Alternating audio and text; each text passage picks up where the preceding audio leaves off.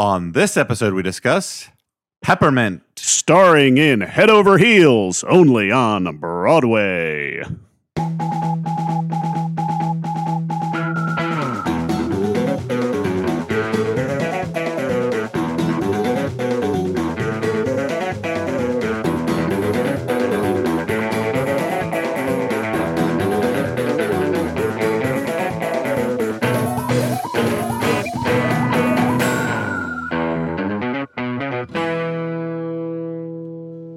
Hey, everyone, and welcome to the Flophouse. I'm Dan McCoy. Oh, hey, I'm Stuart Wellington.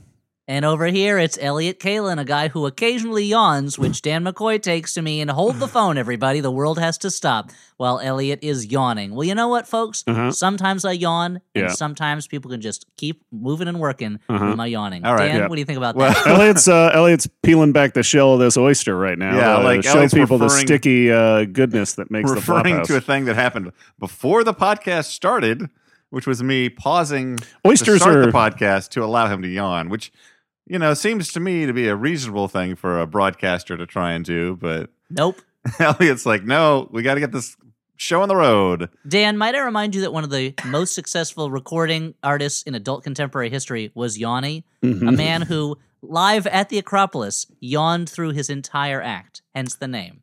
All right. Guys, I just suggested that oysters are sticky. Do you think I'm smearing them with an unfair label, or I think, considering I've eaten many oysters and I've never had a sticky one, or maybe I'm just revealing that I'm not a real oyster freak. I mean, I think you also said something about peeling back the shell, which is not really how the shells of oysters work either. Yeah, you got to pry that thing open. It's not like a sardine can. Yeah, oysters are kind of known for like just sort of sliding down the throat. If they're sticky, you would be choking. Okay. Now, so an oyster, to put it in the most palatable terms, this is the way I described oysters to my son. An oyster is kind of like a big piece of snot that you just gulp on down.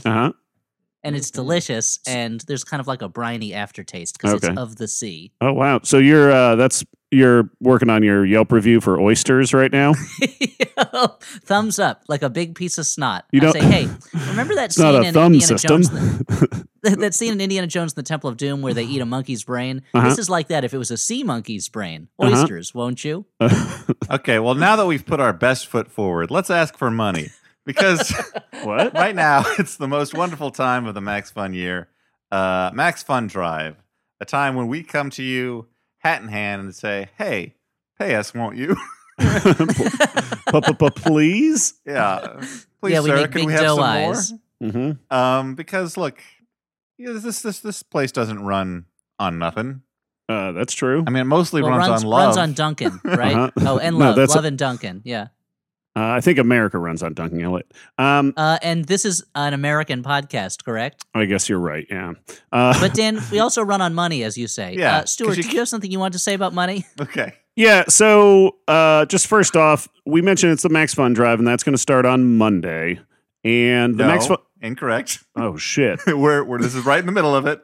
Oh, wow. Okay. My big mistake. It's already started. Dan just corrected me. Or perhaps he misled me with earlier information. We'll find out. Perhaps you didn't pay attention the way that you could have. That seems very this. unlike Maybe me. We could redirect it to Max Fun Drive. Now, Max Fun Drive is the time of year when we ask you, the listener, to help support us, the creator, because, as Dan said, it takes money to make this show, and it takes money to live a life in this world. We don't yet have the socialist paradise we're all hoping for with the universal basic income and everything. So let's work together. And by that, I mean, you give us money. You do the part that you should do by giving us money. You don't have to give us all your money. That would be crazy. We're not asking you to do that. But to give us the reasonable amount you think that you can provide to us, maybe as a one-time donor, but we'd love it. You could be a monthly donor. Stuart, tell us more about it, won't you? Yeah, it's important for us because obviously we're all, you're directly supporting us, but also we're all Max Fun supporters ourselves. I think we were all supporters even before we joined the network. And at least for me, I'm a big fan of the way that Max Fun provides a model where you have the option to obviously we provide our content remains free, but a big part of it, the reason it's able to remain free is that we have a listener supported model where you're able to provide you're able to support the things that you like with money, I guess. I did this very poorly, but and I went all over the place. Dan, back me up. On what? What are we talking about now?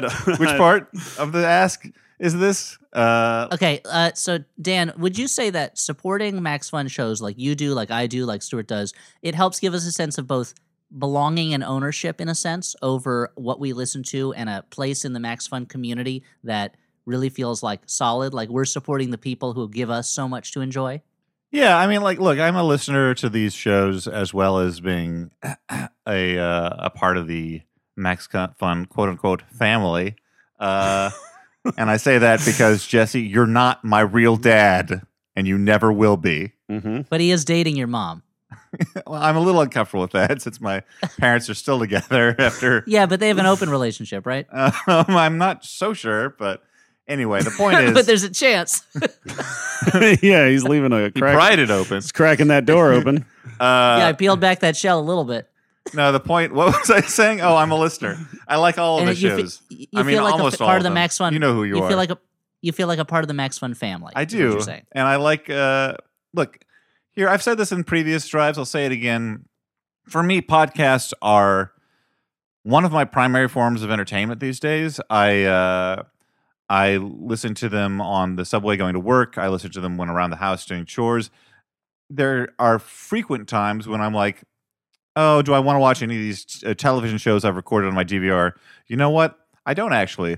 I want to have something vaguely on in the background while I listen to a podcast because I need two things happening at once to distract myself because I'm a modern person who has no attention span. But TMI, Dan. So you're veering off course. The important thing is that I like podcasts, and podcasts are kind of my major source of entertainment these days. And I pay for things like, I don't know, Hulu, which I barely watch. I have around just in case like I miss a television show once and I'm like, I want to go back and check it out. Mm-hmm. And that's like $7 or $8 a month that I'm spending. Why not throw that money over to podcasts instead? Something that engages me directly, that I care about, that I have a very strong emotional connection to. Support that. That's what I would have to say. Yeah, that's a much better version of what I was trying to say, Elliot. So it sounds like what you guys are saying is it would be worth it for people to become members of Maximum Fun and donate at this year's Maximum Fun Drive. Now, Maximum Fun has a goal, and that goal is 25,000 new and upgrading members. This is not a crazy goal. They have reached huge goals in the past. It's why Stuart did a podcast at the Grand Canyon. Oh, yeah, I did that, didn't I? That was pretty crazy. That was incredibly crazy, yeah. So you have your chance to become a member just like them, or if you're already a member, to upgrade your membership. When you upgrade, you get special gifts. We'll talk about those later in the show. Stay tuned to hear what the gifts are. But you could go as little as $5. You go as much as $200. Most people, it seems, go in the $10 to $20 to $35 range per month. And once again, pay what you have, what you can afford to. We're not asking you to go into hock for this. But here's how you do it. You go to MaximumFun.org/donate, and that's a website. I don't mean it's not like a building called MaximumFun.org/donate. It's go on your web browser and do that. I should have made that clear, and I apologize that I didn't. And you just select the membership level that you feel is worth it to you, the membership level you can afford. Again, we don't want you to get into trouble, and the membership level that you feel best reflects your love of Maximum Fun, I guess. You know, as a parent, I try not to peg my love of my children to the money that I give them, but it's kind of hard not to in the world we live in. You'll give your credit card information and some very basic information like which Max Fun shows you listen to. And that tells Max Fun who to give the money to, basically. So don't feel like Max Fun is like trying to spy on your listening habits. It's that they know you don't want your money going to some podcast you don't listen to. You want it to go to love podcasts you do listen to. Yeah. But really, they're all good ones. And then that's it. You just go to that website, MaximumFun.org/donate, choose your membership level, put in your payment information and tell them what shows you listen to, and you're a member. And your membership contribution is ongoing. It'll process automatically every month. You don't have to do anything unless you decide to cancel at some point or your credit card expires, in which case you'll have to put in a new card number. But it's super easy. We've all done it, and as you can tell from most of this episode, we're morons. And we were able to figure it out. Our circular, rambling conversations, you can tell that, like, if we can get our act together to go to this website, then you can too.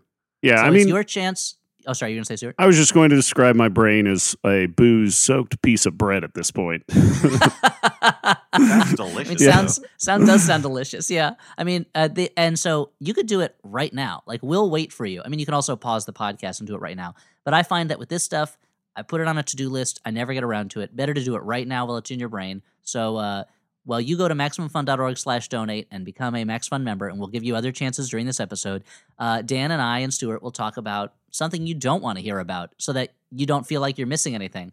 So, guys, let me tell you about changing a diaper this morning. Okay. Oh, boy. And the weird thing was, it was on yourself. Maybe we should tell this story, actually, now that I think about it.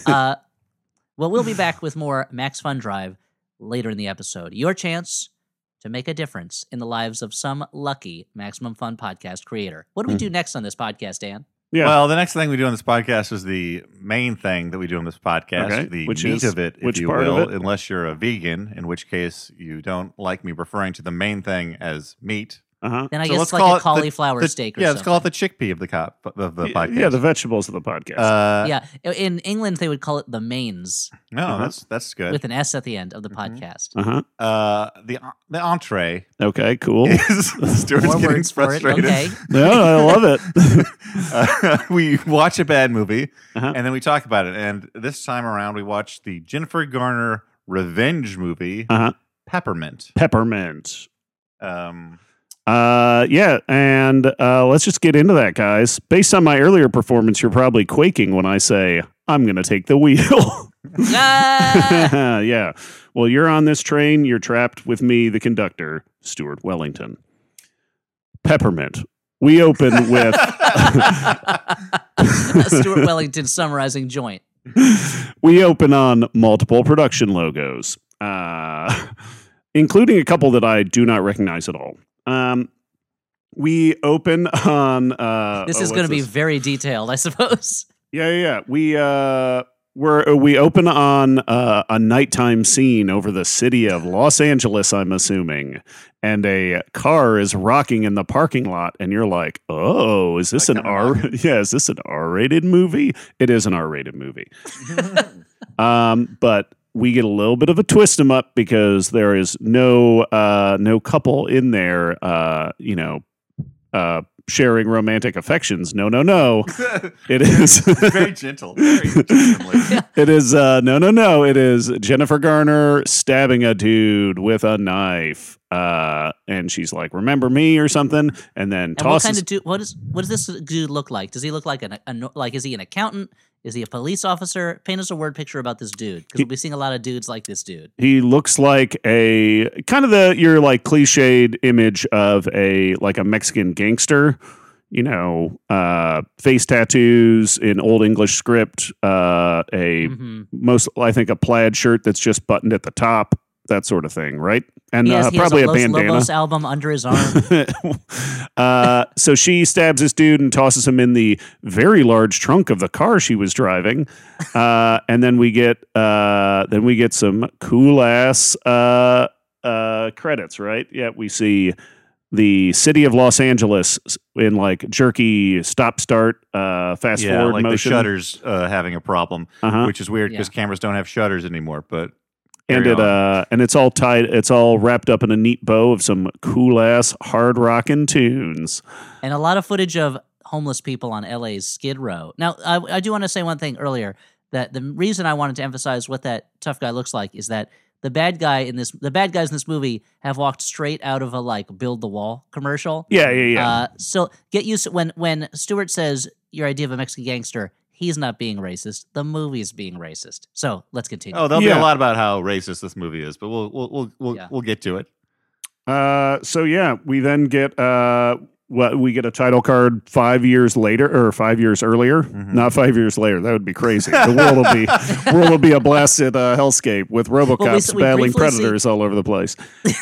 We briefly see Jennifer Garner giving herself some Old West frontier first aid, some pioneer medicine in her battle van, where she's using duct tape and staples to close her own wounds. Yeah, and she just walks through this, and like this tent city, this Skid Row as they refer to it later, feels a little bit like, I don't know, like it feels like something out of like an 80s movie, the way that like 80 or like 90s movies might portray any neighborhood in New York City. Like it kind of reminds me of when Arnold Schwarzenegger jumps out of the movie screen in Last Action Hero and is walking around New York and there's like guys getting killed for shoes and stuff. Did you guys have that feeling? Yeah, I mean, the thing is, Skid Row is like is a real major neighborhood in Los Angeles that is majority homeless populated. I mean, it is the major homeless encampment in LA where homelessness is a serious problem. There are a lot of people who cannot afford basic housing and basic medical care, any basic education, anything like that. So it is like a real tent city like that. Okay, so I'm just being incredibly insensitive and uninformed. So no, but in the movie they do danger it up quite a bit. Yeah. And it seems the movie's version of Skid. So the movie's version of L.A. Here are the people who live in L.A. There are suburban families. There are gangbangers from south of the border, and there are homeless children just looking for saviors. And there are also like cops, and that's everybody who lives in Los Angeles is either a suburban mom, a gangbanger, a homeless kid, or a cop. Yeah. And so like this seems to it's kind of like the Beyond Thunderdome version of Skid Row, where it's just like a lot of children wandering around and stuff like that. But Skid Row it is a real place and a real problem. Now, when they named it Skid Row, did they think possibly that they shouldn't have named it Skid Row because then it would become Skid Row? Well, they named it after the band. Oh, okay, I get you. Yeah. Yeah. Because it was filled with youth gone wild. All right, fair enough. Yeah, exactly. As seen in the movie. All doing the rattlesnake shake. So yeah, we flash back. No, wait, is the rattlesnake shake what McDonald's serves when they don't have the Shamrock Shake on the menu? Yeah. Like, they grab a rattlesnake out of their rattlesake tub. Yeah. They start milking that venom right like, into your shake. They give it to you. They say, "We advise you to throw this away immediately. Do not drink it, or throw it into the face of your enemies if they're lactose intolerant." It's like when they stopped serving the McRib and they started serving the McShiv, which has a blade that pops out once you bite into it. Very dangerous. Like that pair of boots I was Googling on the internet for possible purchase. Wait, in case you met a Crocodile Dundee or something? Like what? In case I had to like boots. In case I wanted to make an audition tape for me to play the tarantula in the next Spider-Man movie. I would love it if that was their next thought. They're like, what villain should we go to next? Tarantula, of course. But you could also use that to climb up walls, right? You just like stick the blade into the side of a brick building or something. Oh yeah, I mean I've been watching a lot of The Rock's Titan Games television show, and one of their key obstacles is a fake brick wall where you have to punch through the drywall to climb up it. You have to make your own holes. It's pretty cool. Usable skills. Okay, so 5 years earlier. 5 years earlier, and we see our hero, Jennifer Garner, playing the character Riley North, which is odd that the woman whose last name is North is fighting Mexican people. That feels racist, but... Oh, yeah. So, this movie is subtle. It's all the subtlety of a political cartoon where everyone has big labels drawn on them to explain what they're doing. Yeah. And I don't want to get into that. So Jennifer Garner is now. Back then, she was a soccer mom type. She is hanging out with her daughter, selling Girl Scout cookies. She has a brief encounter with a rival Girl Scout cookie mom who is clearly the like queen bee type. They argue quite a bit. We find out that it's her daughter's birthday, that's a weird way to spend your birthday, being forced to sell cookies. But whatever, maybe they gotta sell those cookies. Got to keep greasing the wheels of industry. And their family is having money trouble. It's not like they can afford to not sell cookies every day. Yeah, we see that she has to rush off to work. She ends up having to work late, even though it's her daughter's birthday. Her boss at the bank is incredibly unsympathetic to this situation. We also see her husband, who I could never find his name, which turns out it doesn't matter. He doesn't last very long in the movie. Who is working as a mechanic, and I feel like this is one of those things where movies have a tendency to underestimate the how lucrative it is to be a trained like a mechanic or Yeah, a plumber or yeah. something, it's like, I'm never going to get out of this. It's like, you shouldn't. It's a good job. It pays well. Yeah. A tradesman these days is not something to be sneezed at.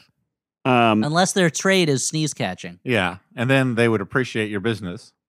Go sneeze at your local sneeze catcher today. Like, Support mom and pop sneeze catchers. Yeah, at Max Sneeze Drive. That's a special thing.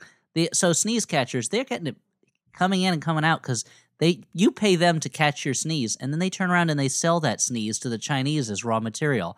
So it's like they're getting paid both ways. Yeah, both ways. It's such a good deal.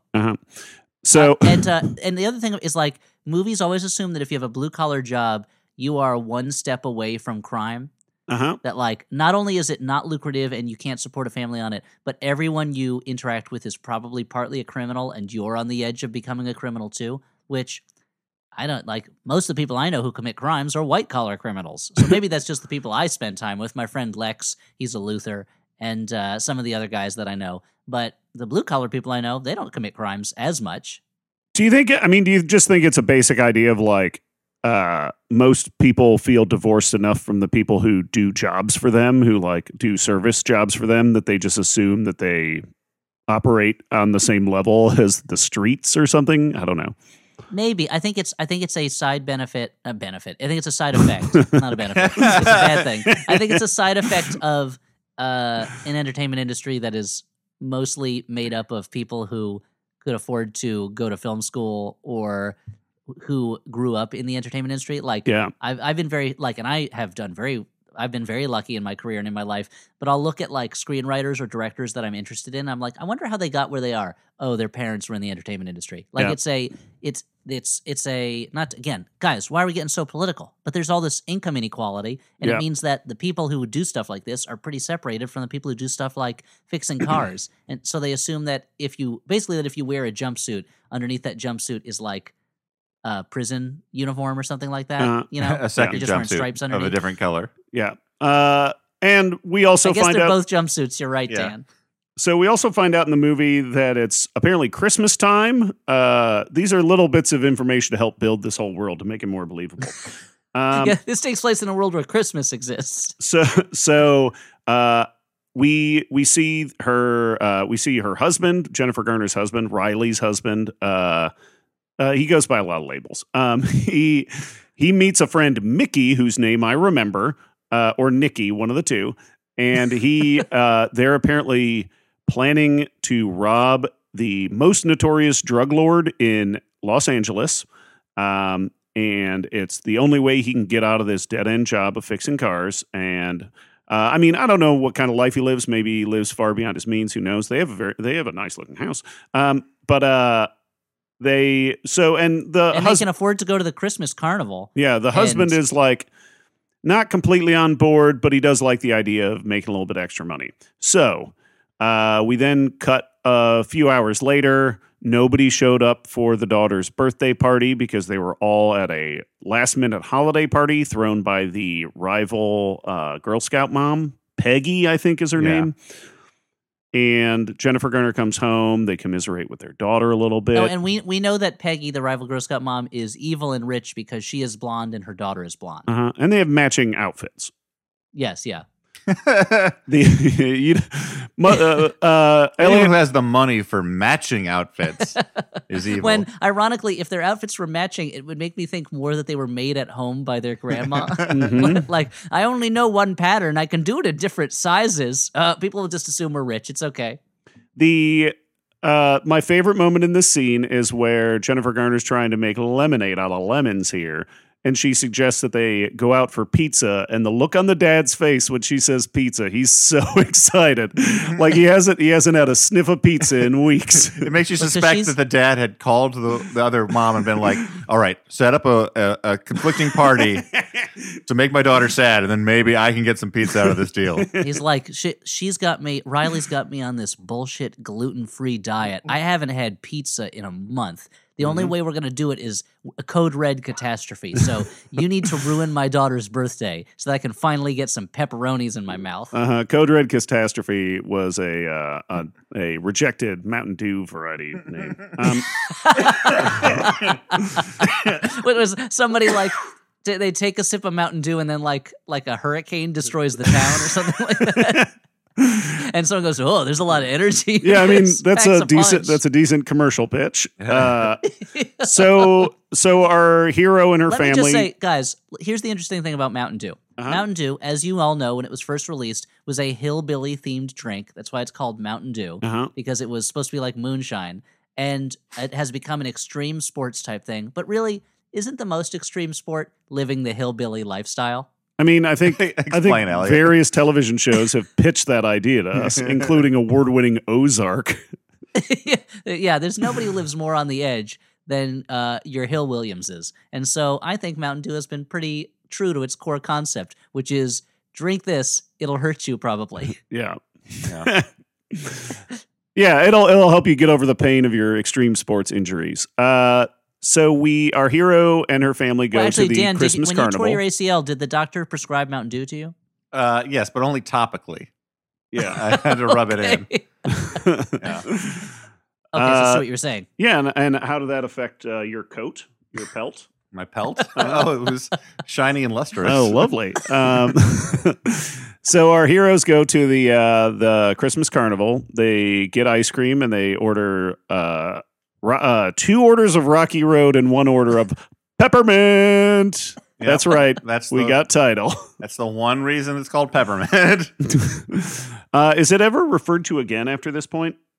I don't. That's a big NO. Okay, cool. Jennifer Garner as an avenging angel. It does not come to be known as Peppermint. No, and I was waiting for the moment when she would refer to the peppermint ice cream as that's the detail that sticks in my mind. Peppermint. She wanted peppermint ice cream. She never had peppermint ice cream before that. She wanted something new. She had her whole life ahead of her, doing new things, trying things. Yeah. She was so open to the world, my daughter. And you had to do what you did. Well, I hope the last thing that you remember as this bullet goes through your face, because she shoots a lot of people in the face in this movie, is the sweet taste of peppermint ice cream. And then it turns out it's an ad for peppermint ice cream, the whole movie. Yeah. She turns and she goes, subsidized by the dryers. Peppermint industry. Yeah. Do you think there was a scene that was deleted where she bumps into a humble ice cream vendor and she reluctantly buys some ice cream and the vendor's like, "What flavor would you like? I have plenty of peppermint," and her eyes light up. Light up like she loves peppermint. Yeah. Because when her daughter died, she took the ice cream and ate it and was like, "I never had peppermint ice cream before. This is good ice cream." Yeah. I guess this is the silver lining. I've learned to like guys, peppermint.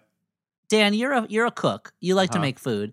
I thought you were going to be like, "You're a dad." I'm like, "No, I'm not. I don't understand where you got that idea." You're like, Dan, you're a dad. Would you enjoy your children being taken from you this way? No, of course not. So, Dan, what is it about the combination of pepper and mint? Is it the freshness of mint and the spiciness of pepper? I see where you, as a person who does not enjoy a lot of, let's Foods. foods, may have gotten confused here. You see, it's not peppermint is a type of mint, so. Mint is not a separate. You put pepper on. No. You don't. It's not. You don't put a pepper with it. Is or it you like don't put cracked ground pepper? on it? Yeah, cracked black pepper. There's spearmint and there's peppermint, and I believe there are other kinds of mint. So spearmint is when you put a mint on a spear. No, again, they're just different plants, different varieties of the same plant family.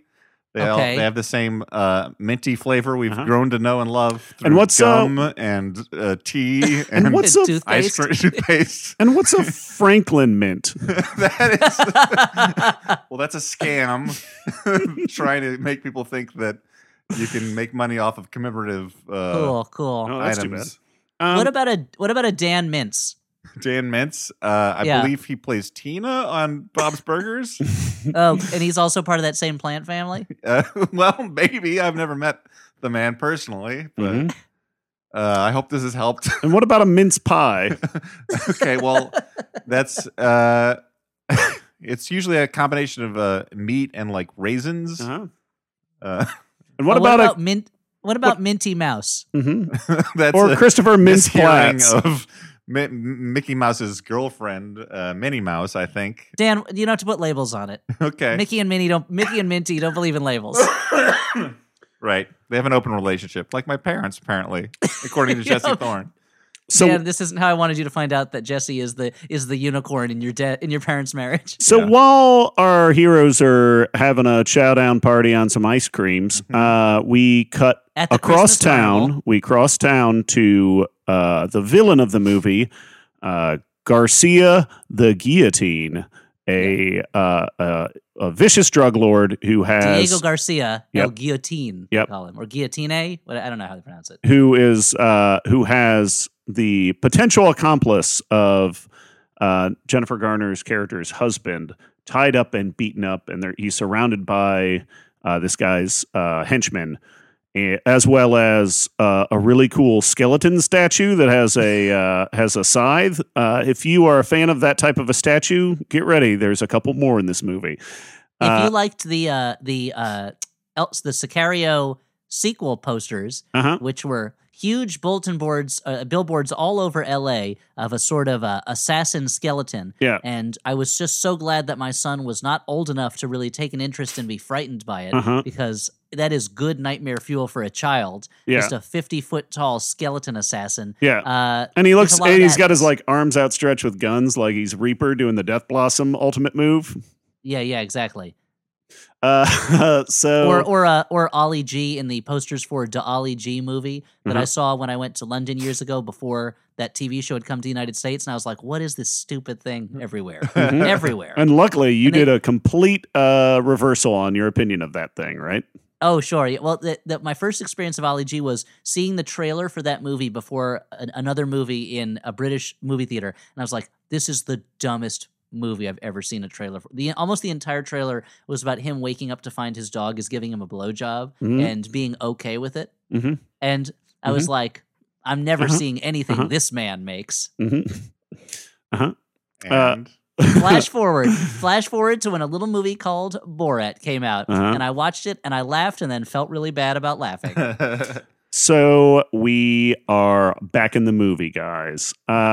Garcia says, "You were going to steal from me," which makes the audience wonder, why were they going to steal from this guy? That seems crazy. Yeah. So he then pulls out a super cool looking kukri knife and chops the dude's head off, and blood sprays all over that cool ceremonial statue. And something you should mention is that the dad had already called his friend and said, hey, you know what? I don't want to do it. I changed my mind. My family is too important. I don't want to risk it. But Diego Garcia is irritated that the guy just had the very thought of stealing from him, even if he didn't go through with it. Does he even know that, like, did they mention that Garcia had heard the voicemail or no? Because it feels like everybody in this movie, everybody constantly knows all of the possible information. Nobody is surprised in this movie. I think we're supposed to assume that Mickey ratted out, that they tortured him and he ratted out unnamed husband of Riley North. But it's also, the characters just know stuff that the movie needs them to know. It's like the characters will wander around like morons, and then it's like, the movie needs you to know this thing. It's time for you to know it. And they'll just wake up with that information in their head, as if through some sort of Gnostic meditation, they have somehow achieved, inner information from the universe, So he says, he was even going to consider stealing from me, send a big message. So he sends a trio of guys in a car with Uzis to drive by them at the Christmas carnival and shoot them full of bullets from their Uzis. Killing Jennifer Garner's family and hitting her in the head, I guess, with a bullet. She goes into a coma, and a police detective visits her and says, we all know Diego Garcia did it, but nobody will testify. And Jennifer Garner then flashes back to what we just saw one scene earlier of her family being gunned down. And it was like, movie, did you think we forgot? Like, is that in case people thought somebody who bought a ticket thinking this was a violent movie was like, I guess it's a Christmas carnival movie. I'll go use the bathroom now, and miss that scene? Like, but it also seems weird. It's also her, like, he's like, no one will, like, no witnesses will testify, and it's her being like, I'll testify because I saw it, and this is the point where I'm like, bullshit movie. At the best of times, eyewitness testimony is mostly bullshit. Like, it's mostly bunk. Like, people are not good at being eyewitnesses, but this is Jennifer Garner, who saw these gang members driving past in a car from several feet away and got shot herself in the head. Yeah. She's not going to be able to identify these people, but she identifies them with crack accuracy. Well, it also helps that when they do, he brings her in to do a lineup for all the guys, and they do Wait, let me just say real quick, Dan, nice job doing the evil defendant's job for him, since the evil defense lawyer makes basically the same argument at the arraignment. He's right, though. Like, there's no, like... Oh, yeah, let's get that sound clip on down. Yeah, check out my cousin Vinny over here making the big case. So, Stuart, they go to the lineup. Each batch of lineups, it's silly because they'll bring out 5 guys, and one guy in each batch who is the culprit has very obvious face tattoos. No one else has a tattoo, but they only have those guys. So that's what I was going to say, Dan, is that it's a little easier when they have pre-marked themselves with identifying tattoos on their face. And just as with zebras, no 2 zebras have the same stripe pattern. And no 2 tigers have the same stripe pattern. No 2 fictional gangbangers have the same tattoo pattern. Clearly a failing of the police department for not finding other lineup members who have tattoos. Wow. Check out Mr. American Civil Liberties McCoy over here. So I just wanted to spell the myth of the reliable eyewitness. That's all. That's the most important thing that this podcast can do. Dan started this podcast 12 years ago, hoping for an opportunity to get across the idea that eyewitness testimony is not reliable, which it's not. That's true. You can only have to, it's one of those funny things where it's like, if I was a defense attorney, they'd be like, we have eyewitnesses who put your client at the scene, and I'd say, hey, have you ever read a Berenstein Bears joke? A Berenstein Bears book? Yeah, I love the Berenstein Bears. Then perhaps you'd really know they're actually the Berenstain Bears, and the jury's mind would be blown. And they'd be like, what? What? And I'd say, Exhibit A, Berenstain Bears from 1982. That's right, you all remembered it wrong. So how can we believe that this eyewitness is reliable when your own memories of your favorite vaguely conservative bear family are not reliable? I rest my case, and the judge would be like, whoa. Is everything a lie? Can I trust my own brain? And people would just be like sawing their heads open to pull their brains out because they felt betrayed. And my client, in the ensuing chaos, I would just slip him some money to disappear. Oh wow, yeah, that's I like this humble small town lawyer screenplay you're working on. Yeah, it's called The Berenstain Lawyer. So we get a little bit of an info dump at this point while Detective Carmichael, our hero detective, and his partner, Detective something else whose name I don't remember. I couldn't get his name either. So his the partner, who seems to be acting kind of shady throughout the whole movie, but that's just a big twist him up later on. We get a bit of an info dump about Garcia the Guillotine and how he's the most notorious gangster in the city, and that he even has people in the police department working for him. And so the partner says to Carmichael, "You better let this go. Like, this is dangerous. You're playing with fire, and you might get burned." And Carmichael, who kind of looks like Ike Barinholtz, Ike Barinholtz's stand-in. Yeah, Spike Barinholtz. Yeah, Spike. He's the kind of like, if you saw the terrible Aaron Sorkin show, The Newsroom, which I did because it was like most late period Aaron Sorkin, it was enjoyable to watch and be angry at. He was the like doofy kind of like love interesty guy, and he's very baby faced, but they try and make him not baby faced by giving him a big bushy mustache and some stubble in this movie. Dan, now I just imagine you going to see To Kill a Mockingbird on Broadway, and you're just like, you're hate watching it because it's Aaron Sorkin. You're like, and you're just loudly going like, if, and you're like live tweeting your snark about it. I mean, there's reason. So expensive. Why did I do this? And there's reason to hate that production because they've been going around like sending people cease and desist orders to halt their own productions of To Kill a Mockingbird. That's true. They have been shutting down school versions of To Kill a Mockingbird community productions, but that's not Aaron Sorkin's fault. That's you don't think he's pulling the strings? That's true. Sinister puppet master Aaron Sorkin.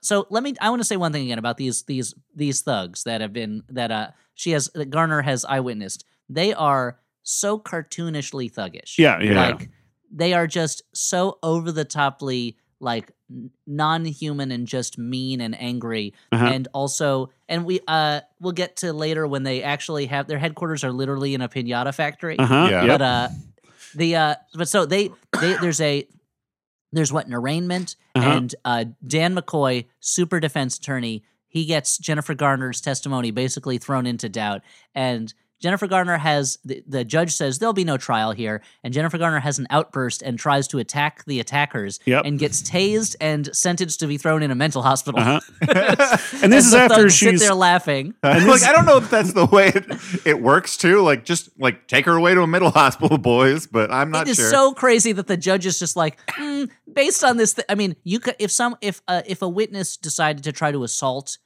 a suspect, even if the suspect hadn't just been let loose by this crazy judge, that would still be a crime. Yeah. But the idea that he's just like, you're crazy, take her to the booby hatch, like get this lady out of here, like, is nuts. Yeah, it's and this is after like we see that she's kind of pushed to the breaking point at this point. Obviously, like she lost her family. There's a little scene where we find out that she has lost her house and is being evicted. This idyllic middle class life that she had can so quickly be snatched from her by forces outside of her control. And that they were so struggling for. You know what? They were struggling. They were forgotten by the community at large, and now they're being stepped on by this institutional system that is so totally stacked against middle class white people. And the evil lawyer had showed up to her house and tried to pay her off. And I feel like the amount of money he was trying to give her was more than her husband would have stolen. Also,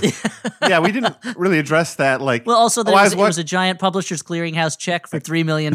Yeah, I was like, maybe she should have mentioned at some point, hey, that guy who's defending the criminals literally came to my house with a big stack of money. Like the guy who's not relevant person.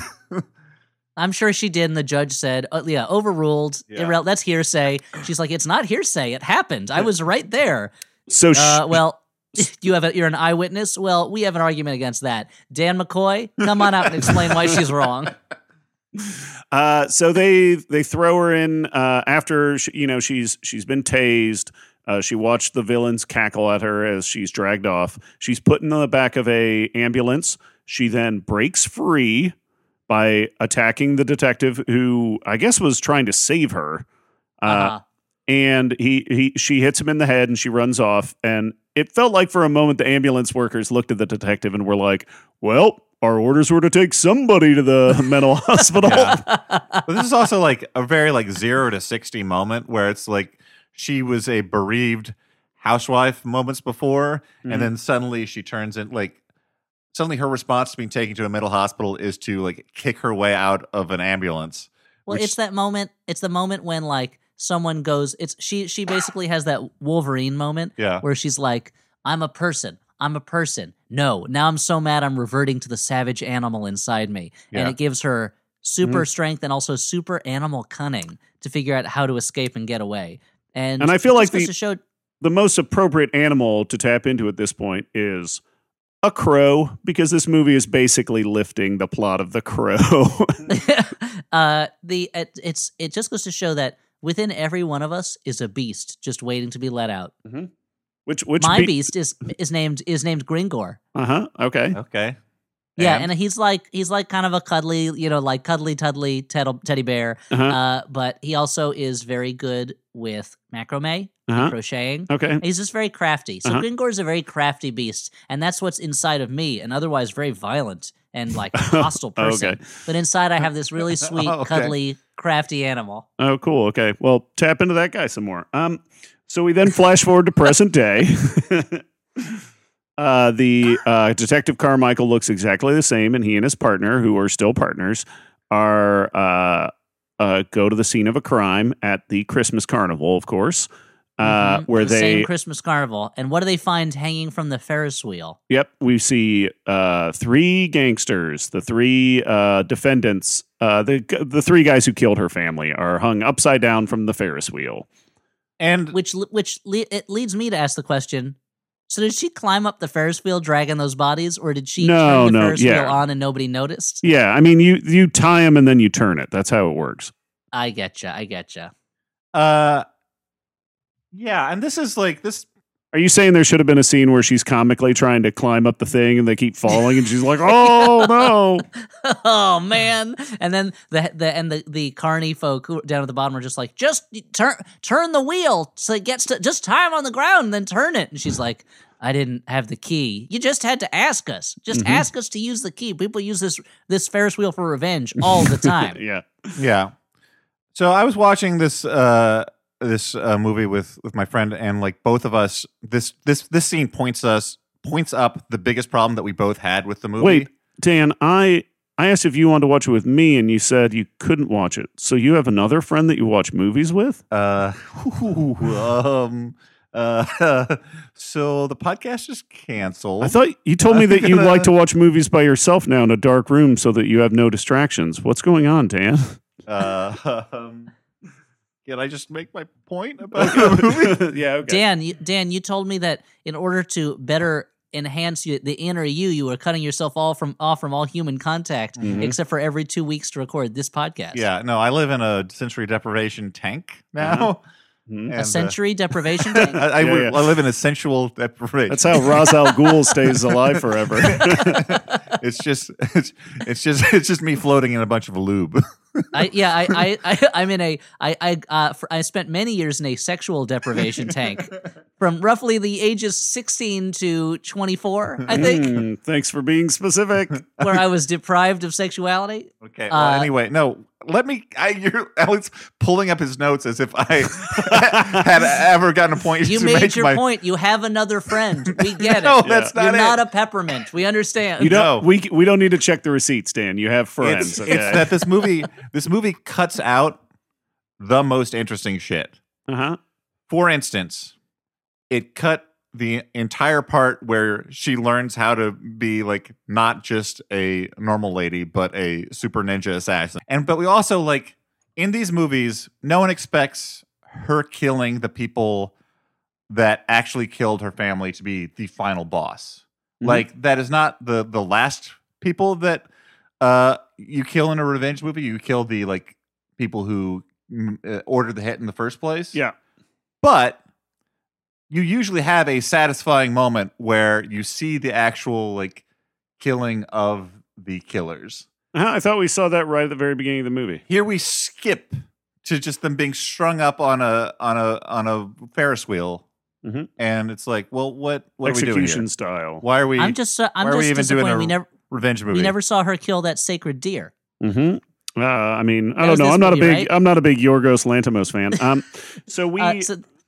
Dan, so one other thing that you mentioned is we learn also that what she did was she robbed a bank, then traveled the world becoming an assassin off camera, and then came back for her revenge. How do you guys think she decided it was time to get the revenge? Because it's been 5 years. I mean, I feel like she was looking at. She started her process of becoming a killing machine, honing her body, perfecting her brain, etc. And she looked at her calendar and she's like, when would be a good anniversary? And I think 5 years makes sense. And I'm glad that she timed it pretty well.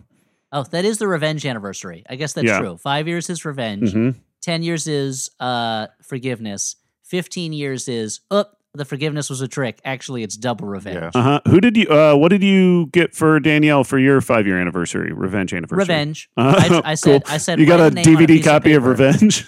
I said, write a name on a piece of paper. I won't ask any questions. That person is taken care of, if you know what I mean. And she wrote down her best friend's name. Oh, that's crazy. I'm surprised. And I took care of her best friend, if you know what I mean. And then she came back. She goes, "So what did you do that was nice to take care of my best friend?" I was like, oh boy. Yep. Elliot looked at the name, put his hands over his face, and he morphed into a different person, like a faceless man. Yeah. Here's something that I always wonder about mob bosses is whether it becomes difficult for the people they work with to figure out exactly what they're saying when they're like, "Make sure Silvio leads a long, happy life." You got it, boss. Like, they never really know if he actually means that sarcastically or not.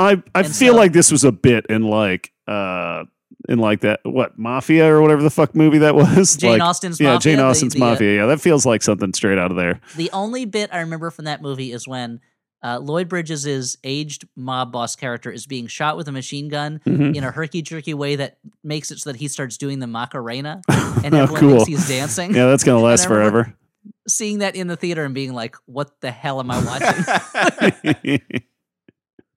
All right, where are we in this movie? Okay, so we she- find out that the so she FBI gets- has she- a file on her, and that we get this huge amount of information about all of her adventures and backstory. Uh, Her adventures in babysitting. Uh-huh. And how she has, she's been traveling the world. She's become an MMA fighter. She has robbed a bunch of guns recently from a gun store and picked out exactly the perfect guns to use. And so we get all this information. She is a fully formed killing machine at this point in the movie. Mm-hmm. Yes. And so she goes on her rampage. She blows up the judge who let the bad guys go. Off camera, she kills the DA, or the defense attorney, whatever. She kills both of them, I think. And then we kills cut both to of her torturing the judge who so quickly dismissed her case. She's demanding that he just tell her name. All he has to do is remember her name, which was then echoed in a recent Saturday Night Live sketch. It doesn't work. She steals a toy, blows up the judge, and then gives the toy she stole from a judge to a kid she meets on the bus, which makes it the perfect crime. And that leads to my favorite line in the whole movie, where the kid on the bus has this deadbeat drunk dad, and she threatens the deadbeat drunk dad at gunpoint and says, "You be a better dad. Take this kid to buy some presents." But before that, the dad, as they're walking off the bus, he says to his kid, "Who gave you that shitty toy?" And it's like so unnecessarily mean. Like, there's no reason for him to notice it. There's no reason for him to disparage it. Just who gave you that shitty toy? My reaction to this scene in the film, by the way, was like, all right, so like we're only a couple of kills in, but we've already got mission creep on the behalf of Jennifer Garner. Now she's just avenging random kids on the bus. But also, like, best case, like there are two scenarios that happen here after she threatens his dad. Like, either she threatens him and then he immediately backslides as soon as she's out of sight, which is the most likely thing to happen. Almost certainly. Or he just pretends to love his kid for the rest of his life because he's afraid of Jennifer Garner. Yeah. Or he calls the police and said, "A crazy lady put a gun in my face in a liquor store." And they said, "Oh, did it look like Jennifer Garner?" "Yeah, it did." "Oh, that's Riley North. She's a one-woman killing machine. You better watch out, dude." Don't post anything on social media because people will trash you. We also learned that Diego's in trouble with the cartel. He lost a couple shipments of drugs, and now he's worried. Now he really it's as if it wasn't enough that Riley wants to kill him. Now he really has a motivation. Yeah, to and we know it's the meeting he has with his cartel boss. We know it's a drug lab because it's full of people in their underpants packing drugs, New Jack City style. Yeah. And of course, he has more of those super cool skeleton statues holding scythes. Now, cut to, we got our first real big set piece in the movie, which is Jennifer Garner breaks into the gang headquarters, which, as we mentioned earlier, is a piñata factory, which is a little on the nose, I guess. The one thing this movie doesn't do is they don't have a shootout at a quinceañera celebration, so I guess we should be thankful for that. And she has a blanket draped over her like she's some kind of low-budget Jedi. And there's a news report about her rampage. She's shooting all these guys. She loves to shoot people in the face. She gets caught while she's in there, and she fights her way through everybody. She has this kind of infinite ammo, military-grade shotgun that just keeps firing, and it hurls people backwards. And I'll say, I think at this point, like, the action sequences aren't bad. Like, they're readable. They have some stakes. They're not. I think they're pretty good. Oh yeah, they're not terrible action sequences. Everything about the movie otherwise is. It's like the context they're in is terrible. Yes, of course. Yeah. But, yep. I would just like to say something about the piñata factory. Like, Yep. Go on, Dan. No, I want to tread lightly. You want to see the room where they stuff the piñatas with stuff? Oh God, this is going to be. You were wondering why they didn't have any of those licensed piñata characters that look a little bit off model? No, that would be hilarious. Licensed. No, I want to tread lightly because I don't want to be misunderstood, which I almost certainly will be. But like, so what you're saying is you're just a man whose intentions are good. This is gonna. Please God. This is gonna go well. Please don't. No, I just please don't let him be misunderstood.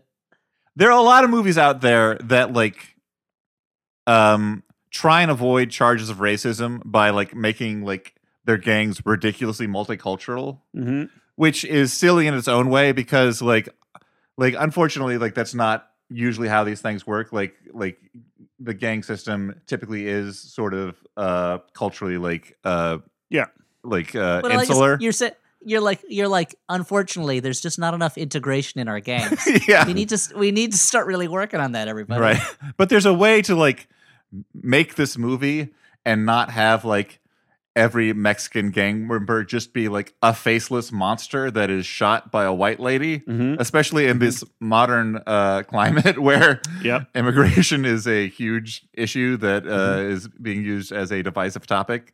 So it just maybe it's the wrong movie for this time is perhaps what I'm saying, or any time. That's what I wanted to say about the Piñata Factory shootout. So let's leave a pause so people can gasp at Dan's insensitivity. And then we'll pick it back up. We get some news stories about the shootout at the Piñata Factory. The news is incredibly informed at this point. Like they know every everything. single thing, and also people on social media have already picked up this story. They know her whole story, and they are they're behind her. She is a champion of the people. It is referred to by the FBI agent as a typical social media shitstorm. And Diego is like, now I'm serious. I'm putting out a hit on Riley North. Because here's what Riley North does. She leaves one guy alive at the Piñata Factory to send a message. The guy, here's what and she's like, tell me everything. And she threatens him and he reveals everything. That guy, if it was me, I am leaving town. I am never coming back. But instead, he goes back to Diego to be like, hey, boss, sorry, I told her everything about where all our drug stuff is. Hey, frenzies still? People make mistakes. Like, Diego, to err is human, but to forgive is divine. So maybe you can give me a mulligan on this one. Diego, of course, replies to this by killing him. Like, it's a foolish move. What if after the scene of the Piñata Factory, by the way, the drug lord goes through and he's like, where are all my henchmen? Where are the dead bodies of my henchmen? And he like looks through and then finally he hits a piñata and all these body parts fall out. I mean, that'd be a huge piñata. I just imagine somebody driving up to buy a piñata with their kid for their kid's birthday party and just being like, okay, what kind of piñata do you want? You want a Spider-Man piñata? I mean, I know it's kind of weird to hit Spider-Man because you're such a big fan of his, literally to beat him with a baseball bat until his body bursts open, but we can get you a Spider-Man piñata. Anyway, it seems like more the kind of thing a villain would do, but okay, let's just look in here and, oh God, oh no, they've been burst like so many piñatas. Do you think that happened or no? Probably. They probably cut that. Yeah, I would imagine. Yeah. Now, guys, here's something I wanted to bring up. Or like a family shows up to buy a piñata and they're like, this is a strange looking piñata. And they're like, oh no, it's a dead guy. Doesn't look like SpongeBob. Now, here's okay, guys, something I wanted to mention. In this scene, Diego's henchmen are all standing around and they're like, so what are we going to do, boss? And he buys himself some time by pouring himself a drink. And at this moment, I was like, oh, okay, you know what? Diego is a manager. He has to make decisions very quickly in front of his subordinates while they're literally watching him and waiting. And I really sympathized with that kind of pressure and stress on someone who finds themselves in like a middle manager position where it's if I do the wrong thing, this is going to hurt the organization. If I do the wrong thing, I'll get in trouble with my bosses. And I don't really have a lot of time and I don't have the space to like get in a room and really think it out by myself. You know what? I have to make this decision right now and I have to do it with the pressure of the eyes of my employees on me. I really sympathized with that. And it was the first time that I think I sympathized with a character in the movie. Yeah, and he makes that call. You know, he understands that you miss 100% of the shots you don't take. So, and now's when we learn that there's one portion of Skid Crow. There's one portion of Skid Row. Skid Crow is, of course, the version of the crow that stars the members of Skid Row. That Skid Row has been crime-free for 3 months. Wait a minute. Riley North returned to America 3 months ago. Yeah. Oh, and and just to drive the point home, there's a huge wall mural of Riley North as an avenging angel with guns in her hands, painted on the side of a building. Yeah, move over, Alita. We got a new battle angel. This is all figured out by their FBI agent who's been liaising with Detective Carmichael and Detective Beltran. Thank you, IMDb. Oh, that's his name. FBI agent Lisa Inman. And there's like jokes that there might be a romantic relationship between her and the Carmichael. the Carmichael, and that felt pretty weird. Yeah. But it's all a big bit of filmmaking trickeroony. But we'll get to that in a second. And so Riley, they trap her in an exploding drug lab, right? Yep. Like Yeah. she goes to take down a lab and they trap her in it, but she escapes through the sewers like a regular Ninja Turtle. Mm-hmm. Yep, she's chomping on some pizza. A regular She comes Ninja out. Turtle, not a Yeah. Teenage Mutant one. Not a teenage, just a regular Ninja Turtle. Not one who is either middle-aged or not radioactive or not mutated in any way. Yeah. And so she steals a car to get away, and then she does what I think is the second funniest thing in the movie after, where'd you get that shitty toy? There's like a cup of soda in the car that the owner of the car had, and she just picks it up and slurps it down. Yeah, do you think there's a moment where she starts drinking that and she's like, this reminds me of my old life, the person I used to be. When I enjoyed soda. Peppermint soda. I think what she did is she picks it up and she takes a sip and she's like, ugh, Sprite. Well, whatever. So yeah, she used the car. She tails the gangsters, who are very excited to be able to call shots as they are promised by their boss. She drives around them and then murders both of them, and then takes the car and shows up at Diego Garcia's home. Now, here's my question. Yep. Does she drink or eat whatever she finds in the thug's car too? I mean, I can only assume that seems to be her calling card. It's it's like they go to the judge's house and they're like, someone blew up the judge, and they ate his leftovers. I mean, she took that. Riley North was here. She took that toy, right? So she's always stealing a little bit of something, because it's weirdly, for a movie that is about someone who is basically turned herself into a human bullet, who is dedicated only to killing. Yep. The thing that really symbolized for me that she's at rock bottom is just picking up a cup of soda in somebody else's car that you don't know what it's in, and just drink what's in it, is just drinking it. Like, that's so gross to me. Yep. To wrap your lips around somebody else's straw and just drink whatever they have in their car, that I was like, wow, she really does have no fear. She really is on rock bottom. Uh-huh. So she tricks the large security force at the well-appointed home of the drug lord by just rolling the car forward, and then she keeps jumping around shooting them. And again, I think this is a well choreographed, organized action sequence. It reads well, obviously. Terrible movie. Don't agree with any of this, but she fights her way into the compound. She has a final showdown, or so it seems, with Garcia. She has him in her sights, but then her greatest weakness, her kryptonite, shows up. That's right, a little kid who, when she looks at the Garcia's daughter, she sees her own daughter's face, and that leaves her open to an ice pick attack to the side. And we saw him like fucking around. One weakness. Yeah, we saw him fucking around with that ice pick right earlier. I feel like he was like jamming it into a bucket of ice cubes, and I'm like, you don't need an ice pick for this, dude. Like, they're already cubes. I mean, sometimes ice cubes, they like melt a little and they refreeze together, and like you gotta reseparate them. I don't know. That seems far fetched. I'm with Dan on this one.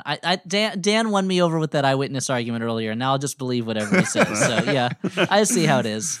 But maybe he prefers crushed ice to cubed ice. Yeah. I mean, he is a monster. Uh-huh. We do know that he is an evil villain, so maybe he does prefer to have little weird gravelly chunks of ice that slip into your throat and you crunch on them, as opposed to beautiful cubes that keep the water cold and you don't have to swallow them whole. Maybe he's just the kind of evil villain that prefers crushed ice. You're listening? You listening, Jesse Thorne? Not my dad? That's what we think about your pebble ice shit.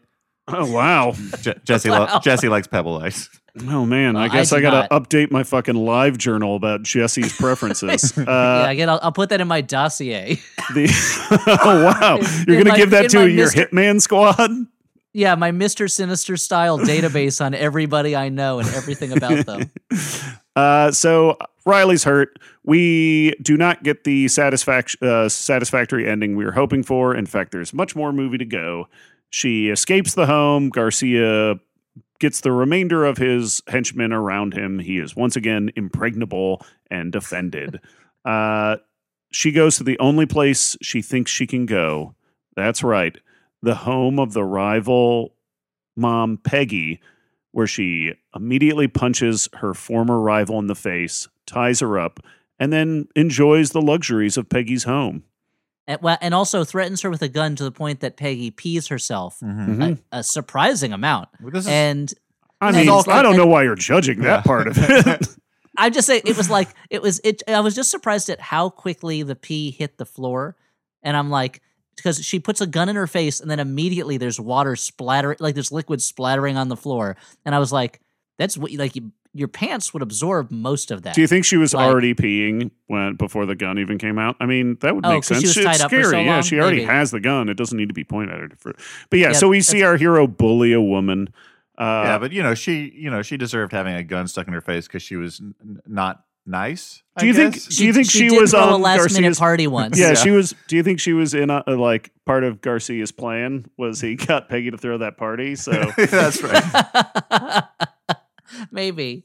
So Tell us what happens next with Carmichael. yeah. So we introduce the cops show up to Garcia's home. They're picking over the bodies. We're introduced to Method Man. That's right. He's in this movie. We got a new character who is playing one of the detectives, and he reveals that that Carmichael is unavailable. Carmichael's partner Beltran's like, where is he? Turns out Carmichael's been lying to both of them, and we realize that he is the dirty cop. Yeah. Just in time for him to show up to meet his FBI contact, who we thought was a love interest, at Skid Row, and then he shoots her. Yeah, this is the one stab the movie makes at being like, see, we're not racist. The white cop was the bad cop, and the Hispanic cop was good. That's true. The movie's previous racism made me believe that it was going to go the other direction. Exactly. I mean, also the fact that the good cop, the man who turns out to be the good cop, Beltran, is constantly presented as kind of sinister and hiding something. Yeah. And like kind of like a shadowy figure, whereas Carmichael is always presented as being Jennifer Garner's kind of sympathetic protector. Mhm. But really, he was just watching her because he's working for the cartel. And he calls in the location of Riley's battle van to Diego. So the drug lord does the smart choice, which is he gets all his guys to go down to Skid Row and start popping off and shouting and rousing, Popping and locking. They're just dancing. Singing Skid Row from Little Shop of Horrors. Yeah. So they try and draw Riley out by attacking the people that had previously been under her. Oh, I guess still are under her protection. And she, I think, kills a couple of them and tricks a couple of them, and eventually uses a stolen phone to videotape Diego Garcia and Carmichael and videotape all this shit. And I guess she FaceTimes the news. I don't exactly know how this happened. It's something that the police are literally like, hey, check out the TV. And on the news, Riley is FaceTiming with the anchor explaining what's going on and how this is a big deal and that guy's a dirty cop and LAPD, come on down. And it's one of those things where you're like, I guess she decided to do it publicly so that the LAPD, if they were dirty, couldn't just get rid of her if she just called them. But it's just this very funny thing of like, there's this aspect of like, hey, someone I know. It's treated with the importance of, hey, someone I know is on TV. Like, oh, Riley North, this person I know a little bit. I get they're in New York and they're behind the window at the Today Show, and I can see them waving. This is amazing. Like it kind of comes out of nowhere and it's very goofy, but it's handled very casually. Like, oh yeah, of course she's just going to FaceTime with the news. Yeah. So, and I think she uses the phone from the FBI agent, right? She finds it on the FBI agent's body in the dumpster. To be honest, I wasn't sure where she got the phone from. I had forgotten. And so I thought for a minute, oh, did she have a phone this whole time? Yeah. So did Riley North like go in and sign up for a plan? Yep. Like, so and they were really trying to upsell her on one of the newer iPhones. And she's like, I'll just take an older one. Like, it doesn't matter. Does it have FaceTime on it? Yeah, but you're also going to want this measuring app that it's like you have a level with you all the time. I mean, that's kind of useful though, right? I use my Level app. To hang pictures. Oh, you have pictures? Yeah, I do. Wow. Okay, Look, Mr. Rockefeller. I've got friends and I've got pictures. I guess Dan has this rich, full life outside of what I know him from. So I guess that's what you know me from. What I know you Oh, you're that guy from the podcast. So Garcia Diego threatens a street kid, right, to draw out Riley. Yeah, he's threatening one of the humble urchins who has been part of the like Greek chorus of homeless people in this movie. These surprisingly clean-faced street kids. So she turns herself in. She turns herself over. She kind of like challenges him to a fight, and they fight for a little bit, and he's beating her up. And then he knocks her into a shopping cart where Carmichael had previously stashed the murder weapon that he used to kill FBI agent Inman. And just then, that's about when the police show up. Mm-hmm. Garcia is not happy about this because previously he thought they were his friends. So he just immediately shoots Carmichael in front of everybody. And then he and his gang kind of scatter and run amongst the tent city. He and Garcia and Riley have their final showdown. They punch a bunch, and she beats him up, and she has. That sounds like a TV like kid show, action kid show. The Punch a Bunch. So she's got a gun on him. The cops got guns on her. They're like, "Don't do it," and she goes, "I'm going to do it." So she just shoots him and kills him, and then they shoot her, and then that's when they like, oh yeah, then she like sneaks away this is the most inexplicable moment in the movie. There are so many cops surrounding them. It's a pretty well lit nighttime area. She shoots Garcia, and the cops shoot at her, and then Beltran's like, "Stop, cease fire," and they look, and she's gone. She's disappeared, and it's like, in what? The haze of Gunsmoke? Like, how did she? Yeah, they were all watching Gunsmoke, so that's why. Yeah, but it's just this moment of like, there is no possible way they would not see her running off somewhere. This is the moment where she becomes Jason, essentially, or Michael Myers, where it's like, oh yeah, he fell down right over there. Huh? He's gone? Yeah, like, it's like she realized she was close to death and used whatever item you use to summon yourself back to the spawn point so you don't lose all your experience points. Exactly. So she sneaks off, and the detective's like, I know where she's going, because everybody knows everything that's important. And they find, of course, Detective Beltran finds her crumpled at the grave of her family. She's like, just let me die. And he's like, no can do. I got to take you in.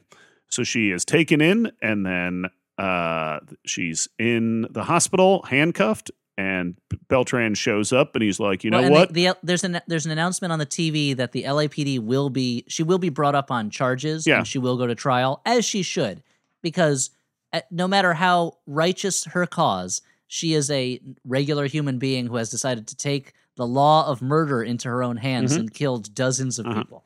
So she's handcuffed to the bed, and Beltran shows up again, and he says, you know what?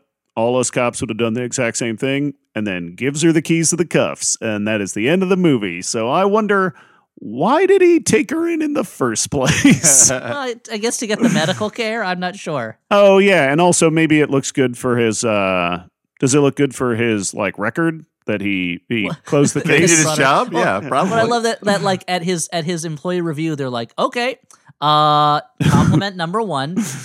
You really handled the situation well with Riley North in that you brought her in. A little bit of a criticism, you let her go. You just gave her the key to the cuffs. And then I just want to end with a compliment that you really bounced back well from your partner turning out to be a crooked cop who was then murdered in front of you. So I guess that's the review, is I really want you to work harder on not letting them go after you bring them in. And keeping a better eye on your partner, letting us know if he turns out to be crooked. Yeah, so it was pretty obvious. The next cop. Pretty obvious that he was crooked. We gave you all the clues, Mr. Policeman. But now, if you need some help, I'll give you the key to the bat signal. If you could send in Detective Bullock now for his employee review, I'd appreciate it. And Detective Montoya. So that is Peppermint. We get some hard rockin' tunes over the credits. That's Stuart's favorite part.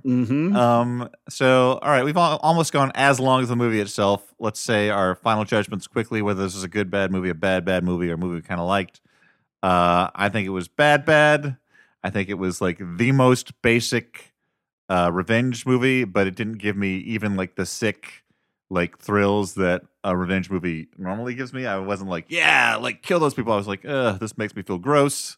And and I was kind of bored. I have to admit, I dozed off a couple times, and it was mostly during the action sequences. Which hey Dan, let me let you in on something. You don't have to admit that because we assume it. I do have to admit it. I'm legally required to admit that I dozed off a couple times during the action sequences, which Stuart seemed to think were the best thing about the movie. So I didn't even get that enjoyment. So no thanks, Peppermint.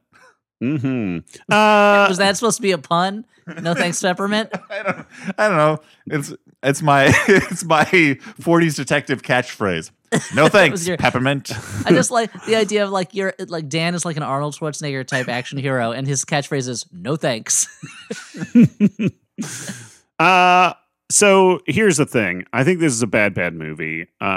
It's kind of creepy, and it's like the thinnest drawn, like straw man type villains, right? But I think the action scenes are actually pretty decent. They make sense, and the storytelling is the fastest I've ever seen. They give you all the information. It never pauses, although it's way too long. If the movie had ended the first time she attacked Garcia in his house, it might have been a little bit better for like a shitty like grindhouse movie, but it just goes on too long. This is a bad movie. Don't watch it. But Jennifer Garner's is, I think, a solid action actor. Still, she remains a solid action. I loved the first few seasons of Alias, so I was kind of excited to see this movie before I realized it was going to be horrible.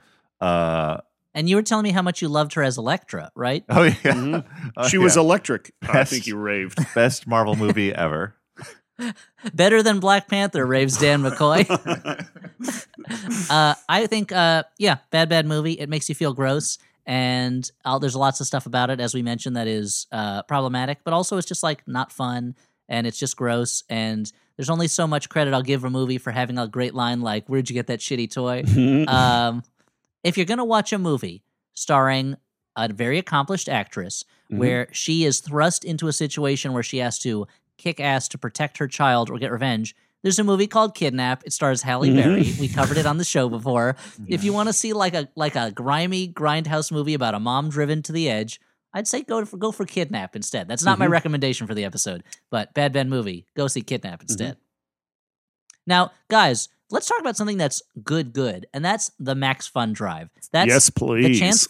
The listeners' chance, as we were saying, to get involved with the Max Fun community, to support the shows they love in the form of monies that we can then spend on clothes, food, housing, luxury items, medical care, all sorts of things. Renting the movies that we have to watch for the show. That's true. I mean, there are web hosting, all those big costs.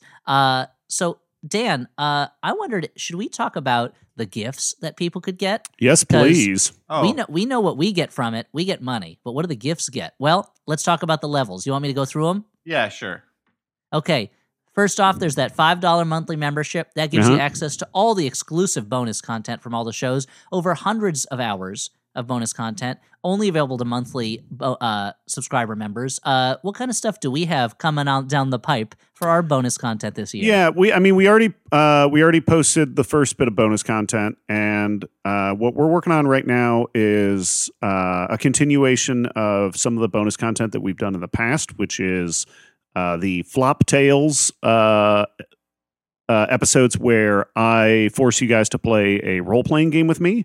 And we originally started as a crossover with the very popular Adventure Zone podcast. And then it's kind of spun off in its own stranger direction. And I have a couple more episodes ready to go.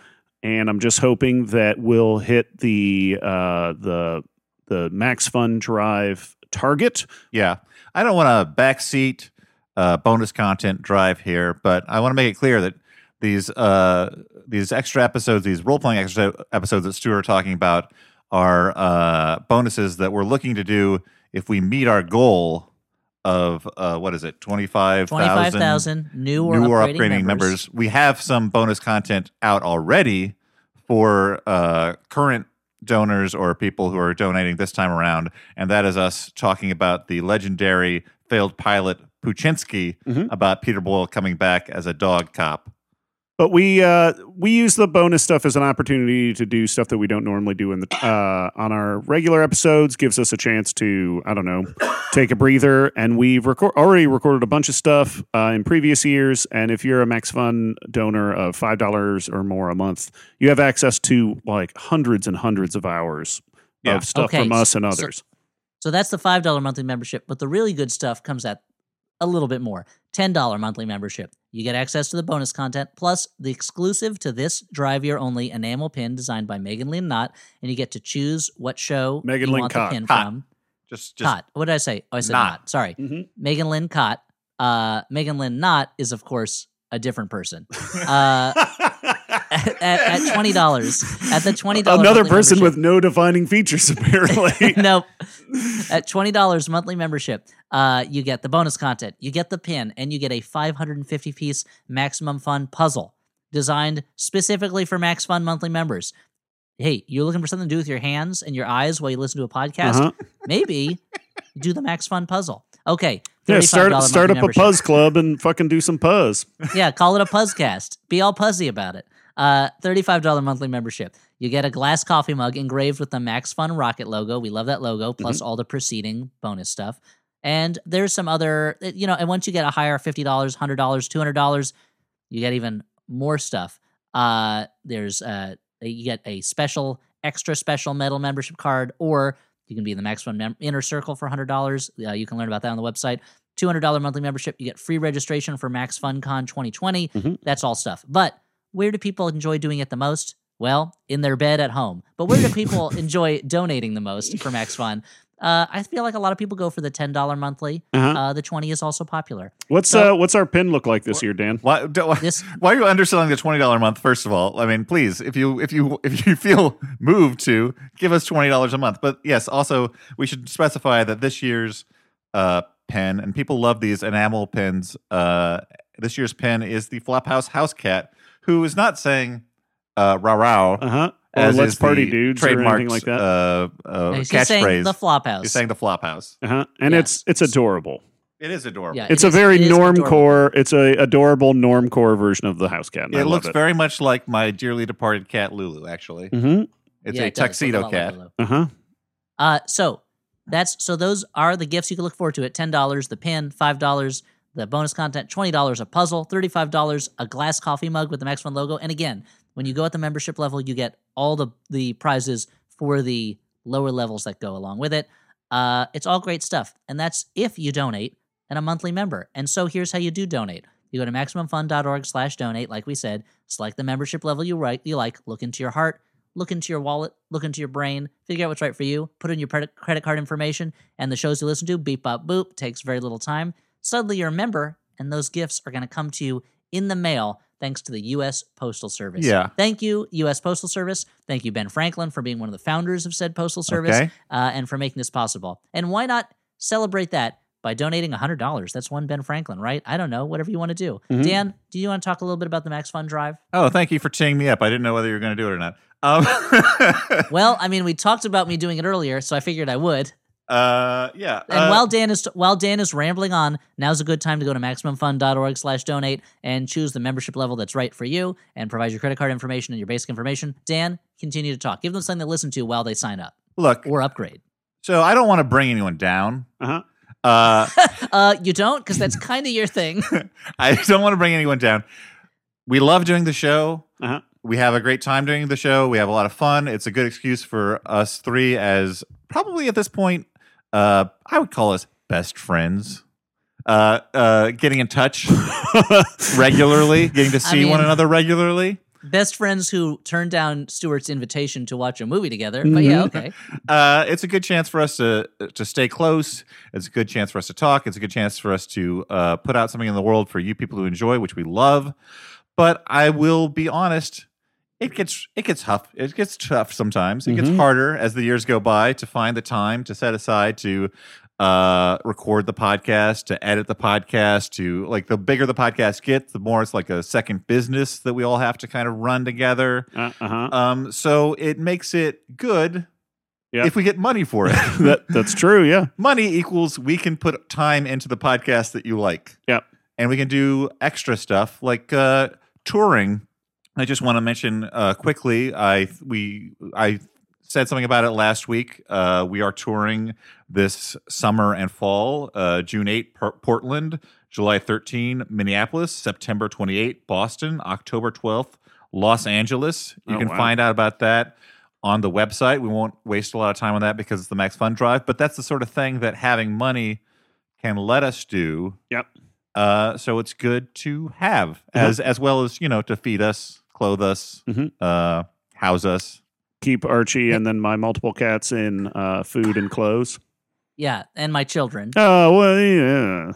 Yeah, them too. Yeah. So that's the Max Fun Drive. Please show us your support. We'll talk a little bit more about it again at the end of the episode.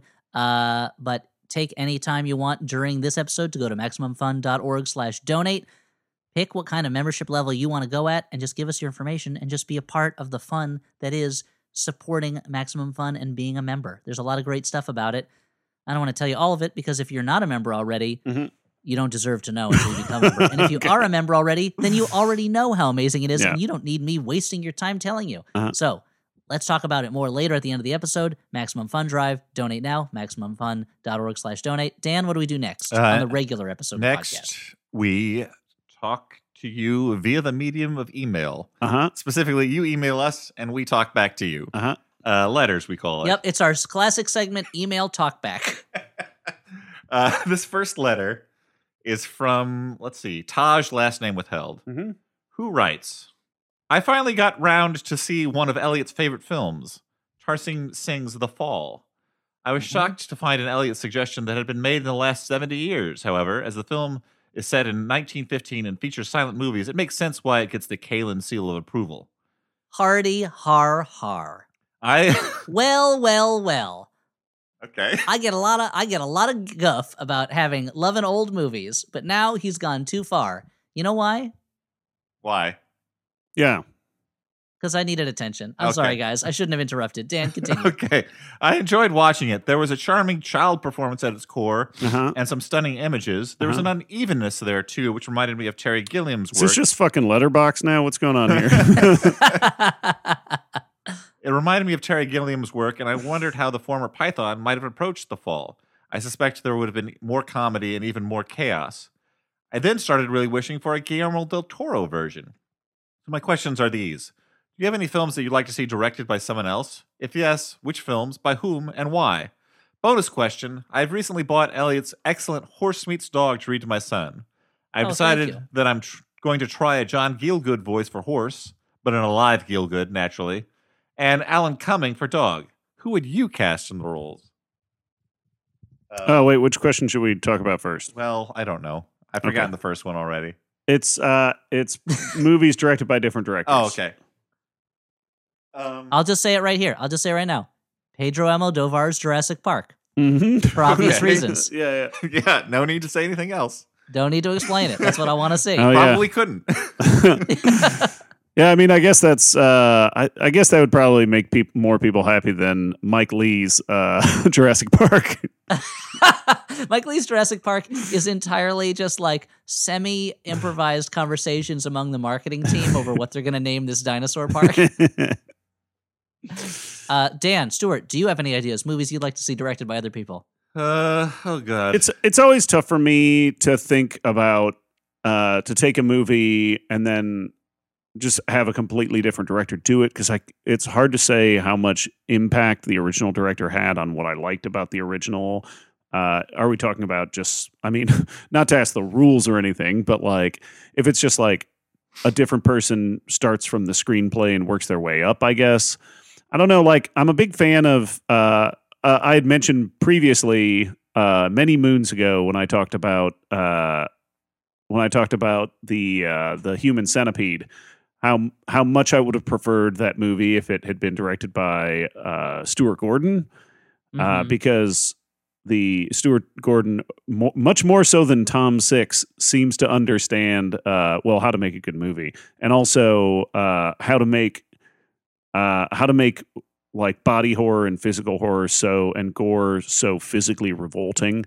And I think that would have made that movie a little more effective as opposed to not effective. But it's tough. Like, outside of that, just saying like, I would like to see more kind of boring, normal Oscar fare directed by weirder directors. Like, I would have much preferred, I don't know, like, I feel like David Cronenberg doesn't get to direct enough movies, so I guess more movies directed by him. So like Bohemian Rhapsody directed by David Cronenberg? I mean, I feel like if you completely change changing the director in Bohemian Rhapsody is the minimum thing you can do to fix that movie. I mean, it is something they actually did during the production of the film. Now that I think about it, Yeah. So let's say David Cronenberg's Green Book.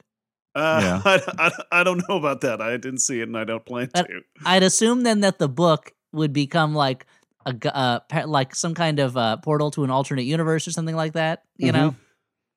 Yeah, it's bound with Human Skin or something. I mean, isn't the ultimate body horror the horror that people judge each other by their physical appearances and their bodies rather than what's inside them? Dan?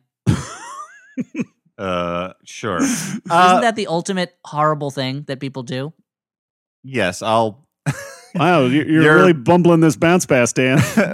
Well, it's a question I was not prepared to answer, and I get the feeling Elliot is doing it as a joke to make himself seem extra, like, like cool. Not at all. Not at all. Okay.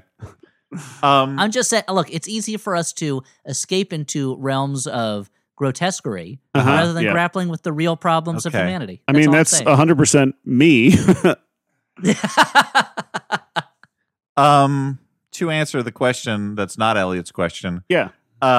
So I didn't really think about this that much, despite getting this email early on and forwarding it to you guys.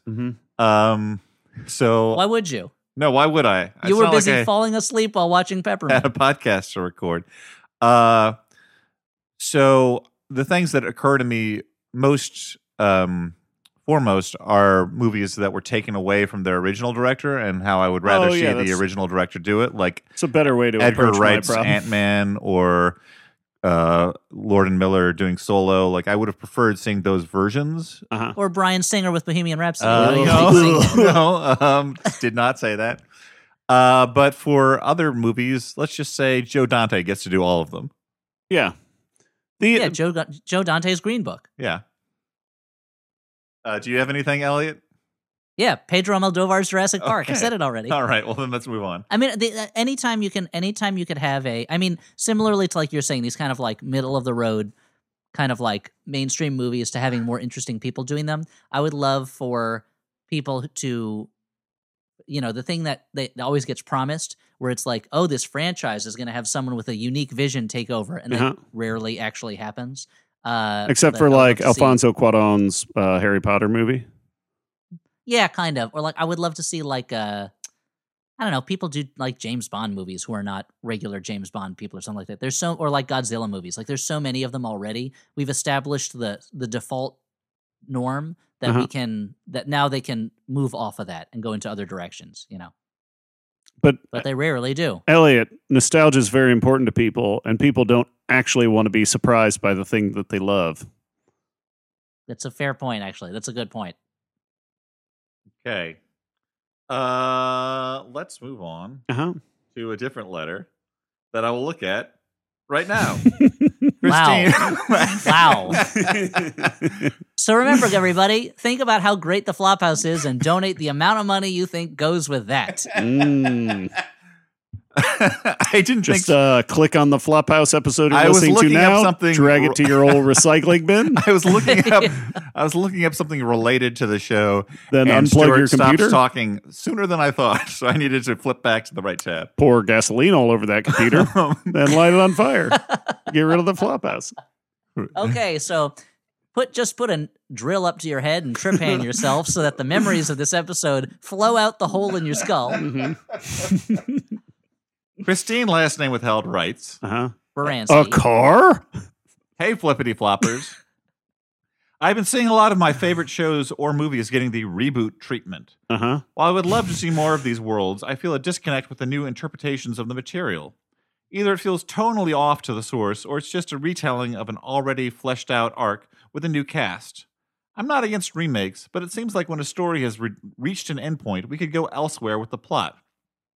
For example, With talks of the Buffy the Vampire Slayer reboot, I would prefer to see a series about a different Slayer in the Buffyverse, like Nikki Reed, Kendra, or have an older Buffy become a Watcher training a younger Slayer.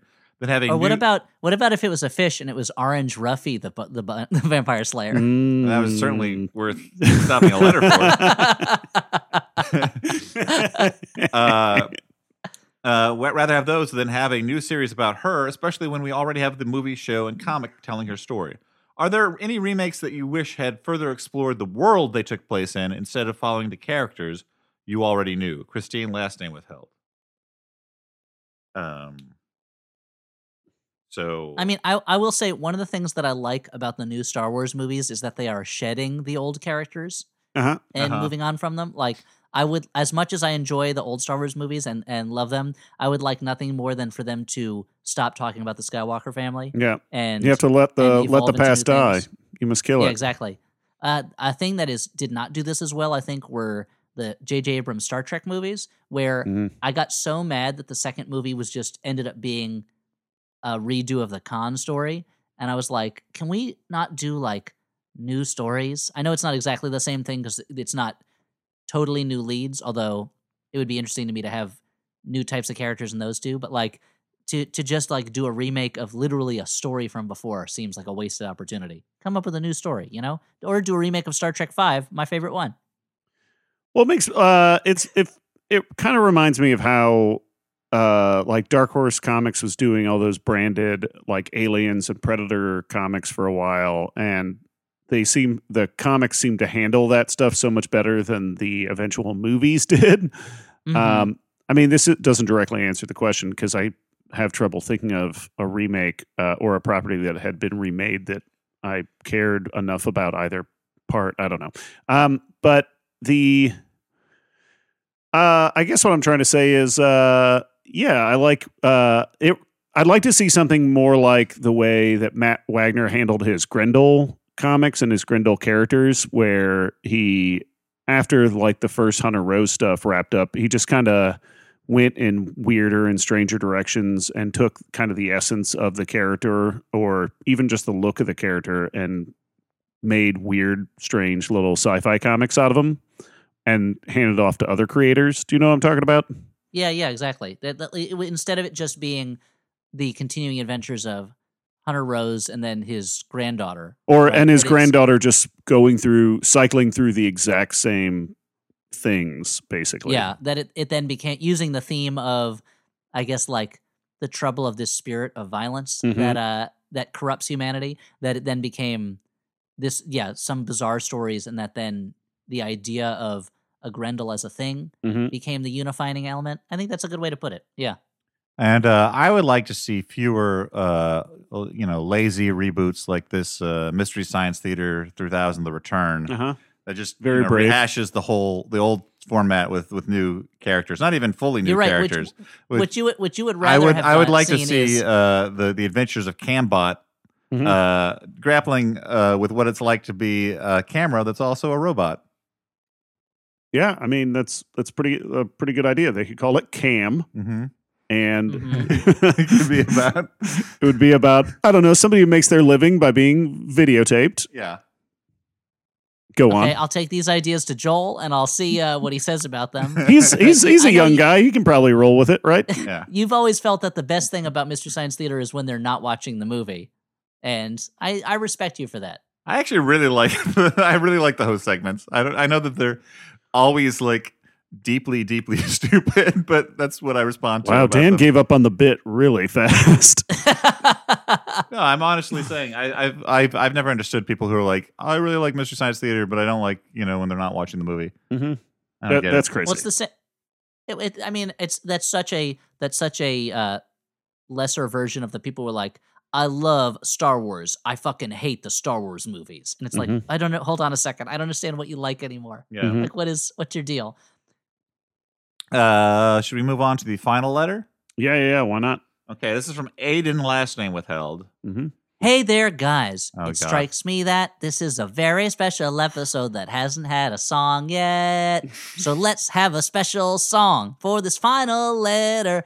It's gonna be the better letter, this last one, because I'm sure Dan thought about it ahead of time and organized them precisely to save the best letter for last. It certainly doesn't seem, like Dan, that he might just take 3 random letters and throw them in whatever order they happen to arrive in, or maybe the order that they were already in his inbox. That wouldn't be like Dan. Dan puts in extra effort all the time. He certainly doesn't fall asleep in the movies or forget what letter we're doing next, or maybe what the question was. So Dan, hey, give us this amazing final letter that ties together all the threads that you've laid up till this point in some magical mystery way that reveals to us today this intricate design that we call the Flophouse. Donate now. Okay. last letter. Thanks. Aiden, last name withheld, writes, to Stu, That's me. which movies pair best with your favorite beers? To Elliot, I know that you have a strong interest in the presidency of a certain vampire hunter, but are Buffy. there other particular periods of world history that intrigue you? And are there any good, great movies about them too? To Dan, you aren't the Leonardo of the group. You're the Splinter. I know that wasn't a question, but I asked Elliot too. So I get to sit back, relax, and not answer this. So Stu, movies and beers? Oh, I mean, based on my beer consumption when watching movies lately, I've been going through a lot of the Other Half Green City IPA, which is a nice, juicy East Coast IPA. And I drink that every time I'm at the movies, whether it's a movie that allows me to drink beer or not. So it's the movie that's allowing you to drink beer or not? Yeah. I ask the movie. Everyone in the crowd yells at me, but I wait for the movie to You're like, respond. They never do. Pardon me, the favorite. Would you mind if I enjoy this Other Half beer? Mm-hmm. And the favorite said nothing to me. Yeah. I was left there just wondering and wanting, similar to the characters of the favorite. Excuse me, call me by your name. Can I call you by my name while I'm drinking a beer, or is that not okay? And they're like, well, I'm glad you used our name as part of the question. That's impressive.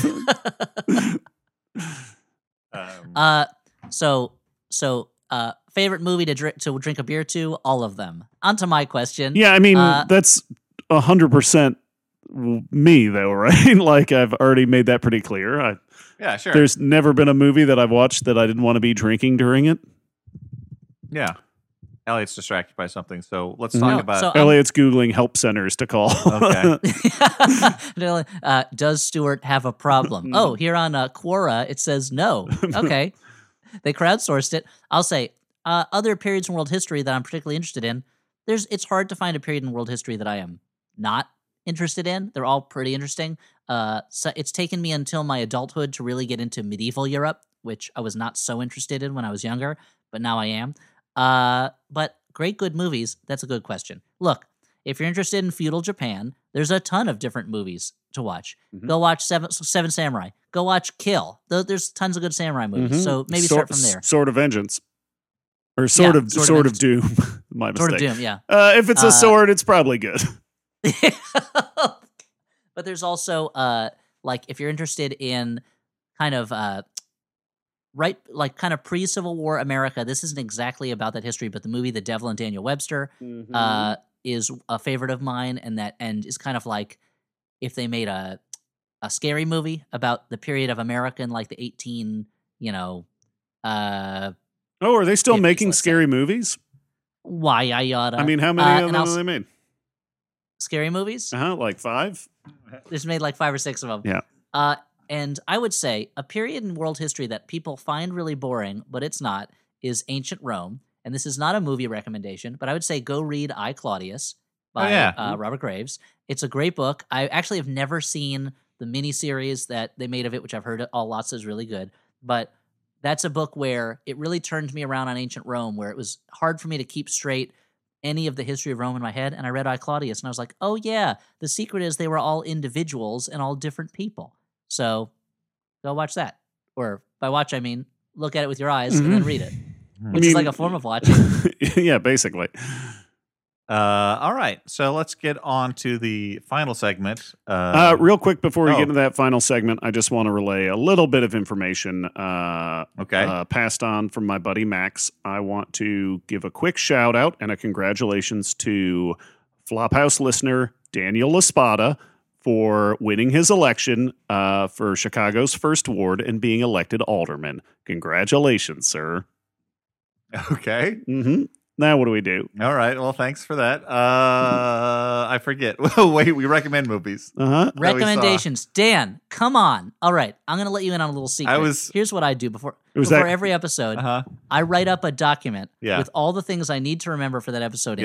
Things that are not that hard to remember. But maybe you could have a helper thing like this. Yeah. Where you write it down. I mean, in Daniel's defense, I threw him a curveball.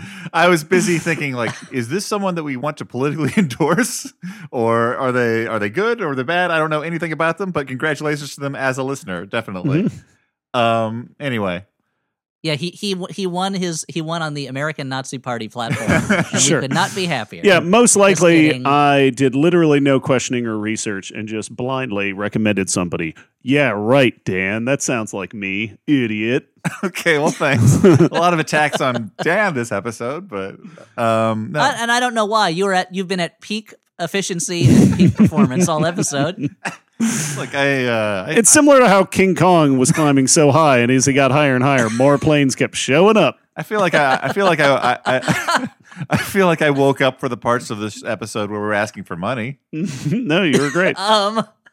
So this is where we recommend movies that we watched recently. Hey guys, I haven't seen a lot recently, so I'm gonna recommend something pretty obvious. I hope Stuart wasn't already gonna recommend it, but I went out and I saw Captain Marvel. Oh, whew. I liked it a lot. It was good. I like those Marvel movies in general. Yeah. To me, this was sort of down the middle when it comes to all Marvel movies, but I was really happy to enjoy it. I mean, but as I think Scott Device was saying on the what's the fucking show they do on the Last Picture Show, he mentions that he puts out the idea that Marvel movies, the difference between the worst Marvel movie and the best Marvel movie is pretty small. Yeah. So right down the middle is pretty good. Yeah. I mean, also considering that I have pretty much enjoyed all of them to some degree or another.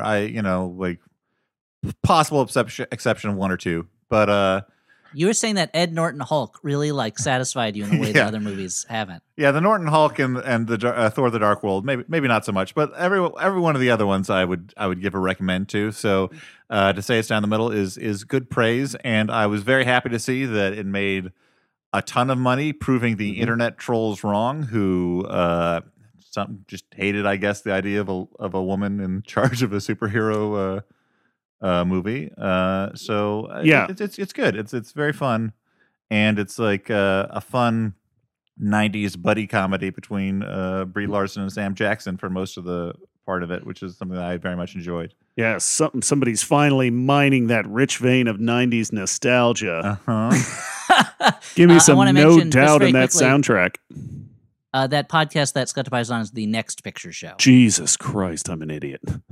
No, it's, but so. It's okay. He's just, I think he's a listener, so he probably won't be upset at all. No, I know, and I listen to his podcast. I just don't remember stuff very well. I think we've covered. Yeah. So I'll Dan look forward to the a little indie film. Yeah, Captain Marvel. Yeah, hopefully your support will help make it some money. Push it over the top. Mm-hmm. Cool. I'm gonna recommend a little movie called. Wait for it. Called The Wailing. This is a Korean movie. I'm not going to mention any names. Like Moby Dick. Yep. It's a kind of lengthy, I would almost call it epic, small horror movie, just based on the length. But it's this beautiful movie about a stranger showing up in a isolated village, and all of a sudden a strange kind of sickness starts spreading around and a variety of other strange happenings. And we follow a kind of doofy police officer who is trying to make sense out of what's going on, and he also is trying to hold his family together. And it is a kind of moving. It's a moving and beautiful movie that is also strange and scary at times. I totally recommend it. It's called The Wailing. Oh, I was not familiar with it, and looking up now, it was made by the same director who made The Chaser. Yeah. Which is good. Yeah. Okay, that's good. And I'm going to recommend a little movie because we're doing little movies today. Yep. This is a movie that is not gonna. Called It's not Stuart gonna Little. change your life. It's called Little Stuart Little. It's about Stuart Little when he was a baby. There's Nick Park, who created Wallace and Gromit, came out with a movie last year called Early Man that kind of came and went, and I can understand why it did. It's essentially the story of cavemen having a soccer competition. But we watched it just the other week with my son. We've instituted now Friday night is movie night, where he gets to watch a movie before he goes to bed. How many of those movies are Cars 3? We have put a limit on how many times we can watch the Cars movies. Because for a while it was like, oh, it's movie night. What do you want to watch? Cars. No, we're not watching Cars tonight. Cars 3. No, we're not watching Cars 3 tonight. But he's a big fan of Wallace and Gromit, my son, as of course everyone with love in their heart is. And I didn't know, Early Man kind of came and went, and I hadn't heard much about it. And we were like, we'll give it a shot. And it was just really funny.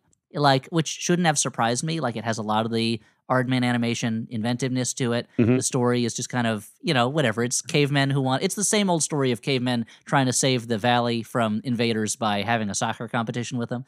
But it's just a really funny, fun movie, and I enjoyed it a lot, and I recommend it for families to watch.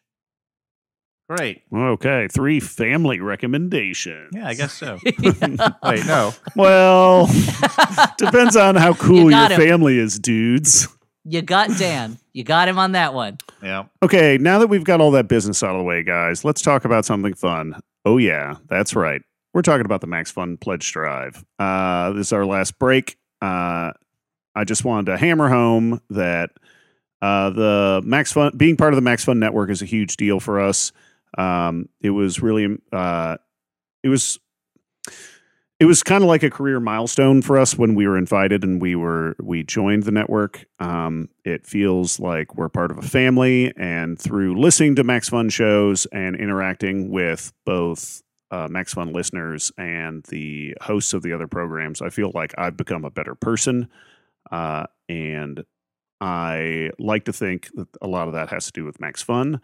And I think that's an organization that's worth supporting, and our shows are all worth supporting. So if you have a little bit of spare income and you'd like to support a bunch of cool shows, and you'd like to support the entertainment that helps get you through the day, please consider either donating, or if you're already a listener and you can afford it and you'd like some of the cool gifts, why not upgrade? Dan, why are you laughing at me? Sorry. I was bearing my soul, Dan. I was very touched by what Stuart was saying, and Dan is meanwhile just like snickering through the whole thing. He's a kid. He's like a middle school kid at an assembly about bullying, and he's just like. No, it was a very nice thing that was said, and it was all true. I just, at some point, I Dan looked over, and on my notebook, I'm just writing 69 over and over like a madman. No, for some reason, I suddenly imagined you going, if you've got a song in your heart and $1 in your pocket, donate to Maximum Fun. That would be weird for me to say. Yeah. That does sound like the thing he would say too. Yeah, sure. Mm-hmm. I'd like to say when it comes to the Max Fun Drive, doing the Flophouse is something that's very important to me, and I'm always touched by people who take something out of it that helps them in their lives, even if it's just having a silly thing to listen to. It's been very helpful to me to have a source of income that I can rely on that helps supplement what is a pretty uneven lifestyle, by which I mean being in entertainment and not having a steady year-round job. So I really appreciate that, and something that I've come to rely on quite a bit. But Max Fun Drive is not just about our show, although our show is important to us and hopefully meaningful to you in some way. It's about a family of shows, nay, a galaxy of shows. Actually, no, nay, let's go back to family of shows. That sounds better, because when you donate to us, You're also donating to the network. The network helps support a lot of different voices and a lot of different people who now have access to a wider audience and now can be a part of this family that we're all in. And I wanted to take a moment to thank our existing members. You really make it very possible for us to do this. And we're very glad that you have shown that support for us when you don't have to. You could listen to this show for free. You could say, hey, Ixnay cram it Elliott. with walnuts, buddy. Cram it with walnuts. I'm going to take this for nothing, and I don't want anything to give back. But a lot of people have said, no, I don't want to do that. I don't want to basically be, let's just say, scum for all those free riders. That might be a little harsh, but I want to thank the people who have already been supporting us who are not scum. And I want to say that if you like your current membership level, just like stick with it, and we would really appreciate that. If you want to upgrade, we'd appreciate it so much. We would still appreciate that, and like you don't need to do it, but it would just be really meaningful. And we have that goal of 25,000 for the whole network. Newer upgrading members, and that'll help us to do more. It'll help Max Fun to do more. Like Dan said, things like travel are things that we can do because the Flophouse has this money from members in its coffers that we can use to pay for stuff like airplanes and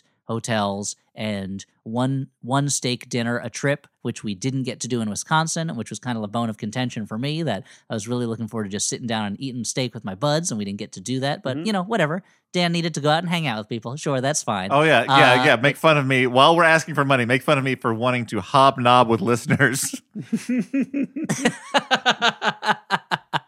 But this is like when we were first asked when we talked to Max Fun about it and they agreed to let us be part of their network, I didn't realize what a strong community we were going to be a part of and how many friends I was going to make from it and what a real feeling of like togetherness and just connection we were going to get from it. And so I appreciate it personally. I know we all do, and everyone at Max Fun does, when our listeners become part of that community too by helping us to keep going and supporting us. So we really appreciate it.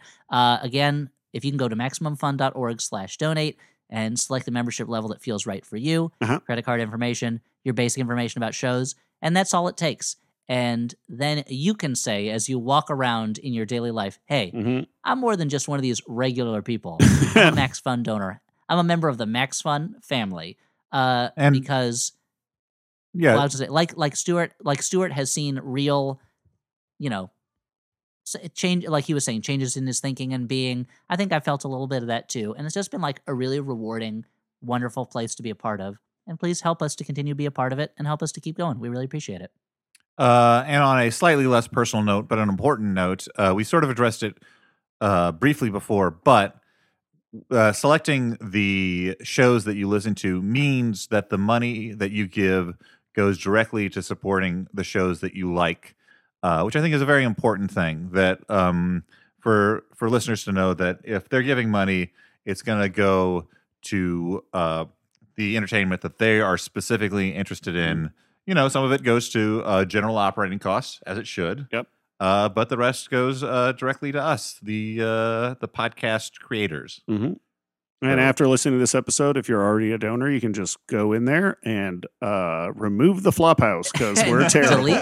Just set it to 0 for the Flophouse. I think I would say that knowing this is a Max Fun Drive episode, I felt a little bit of extra pressure and might have buckled under that pressure slightly. And Stuart did a great job summarizing. And Dan, of course, did his usual, I don't know what he does with his time or with his energy, but that's... Sure, that's right. That's fine. I only started the podcast, but it's cool. Whatever. Oh, yeah. Okay. I will... This might be getting too personal, but also like working as a creative person, and I don't know if Dan feels this way, and Stuart is also a creative person, but his profession is not based explicitly in it, so I don't know if it's the same thing. I find myself doing a lot of work, and this is going to sound woe is me for working on TV shows and stuff. I find myself doing a lot of work where I am using my abilities to get someone else's message across or get someone else's idea across. And to have something like the Flophouse where I can point to it and I can say, that's me and Dan and Stuart. The things that people like about it, that's me and Dan and Stuart. The things people don't like about it, that's still me and Dan and Stuart. Like, we can take credit, we can take blame, but it's our thing and we can point to it and say, that's ours. It's not anybody else's, and we're not working for anybody else. is something that's very special to me. And the Max Fun Drive is really what makes that possible, because it means that we can carve out the time in our busy lives, and I can justify to my family sitting downstairs for a couple hours talking to Dan and Stuart about Peppermint while my wife takes care of both of our children. Because Max Fun donors make it practical, but on an emotional level, I know it's very meaningful to me to have a thing where I can point to and I can say, that's Dan and Stuart's and mine, it's nobody else's, and that provides something for my soul that's very necessary. So thank you to everybody for making that possible, and please help us continue to make that possible. Yeah, I mean, this is broadcast to the world, so my official position as a person who's employed regularly is that my job is wonderful and I have no complaints. But your unofficial, off the record as a human being, my my message is thank you for keeping me sane by allowing me to have a thing that is my creative endeavor and not me putting words in someone else's mouth. Yeah, what you guys said. All right. Well, I guess that is the most elegant way to sum everything up. So thank you for listening. Thank you for hopefully donating. Go at MaximumFun.org/donate. Yeah. And while you're at MaximumFun.org, you can check out other shows, obviously. Yeah, tons of great content. Keep on tweeting about us. Keep on rating us on iTunes. But for now, we should say goodbye. And I'm saying goodbye, and my name is Dan McCoy. I'm also saying goodbye, and my name is Stuart Lenton Wellington. I'm saying goodbye, and I'm also saying going to MaximumFun.org/donate and donate some more, upgrade your membership or whatever, I don't know. But I'm saying goodbye mostly, and my name is Elliot Charles Kalin II. See ya. Bye.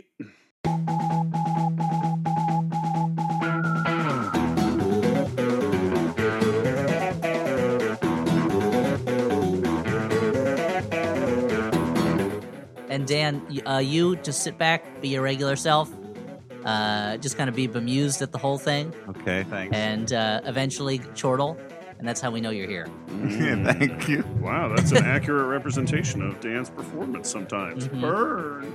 Burn. I'm just kidding, Dan. You're an integral part.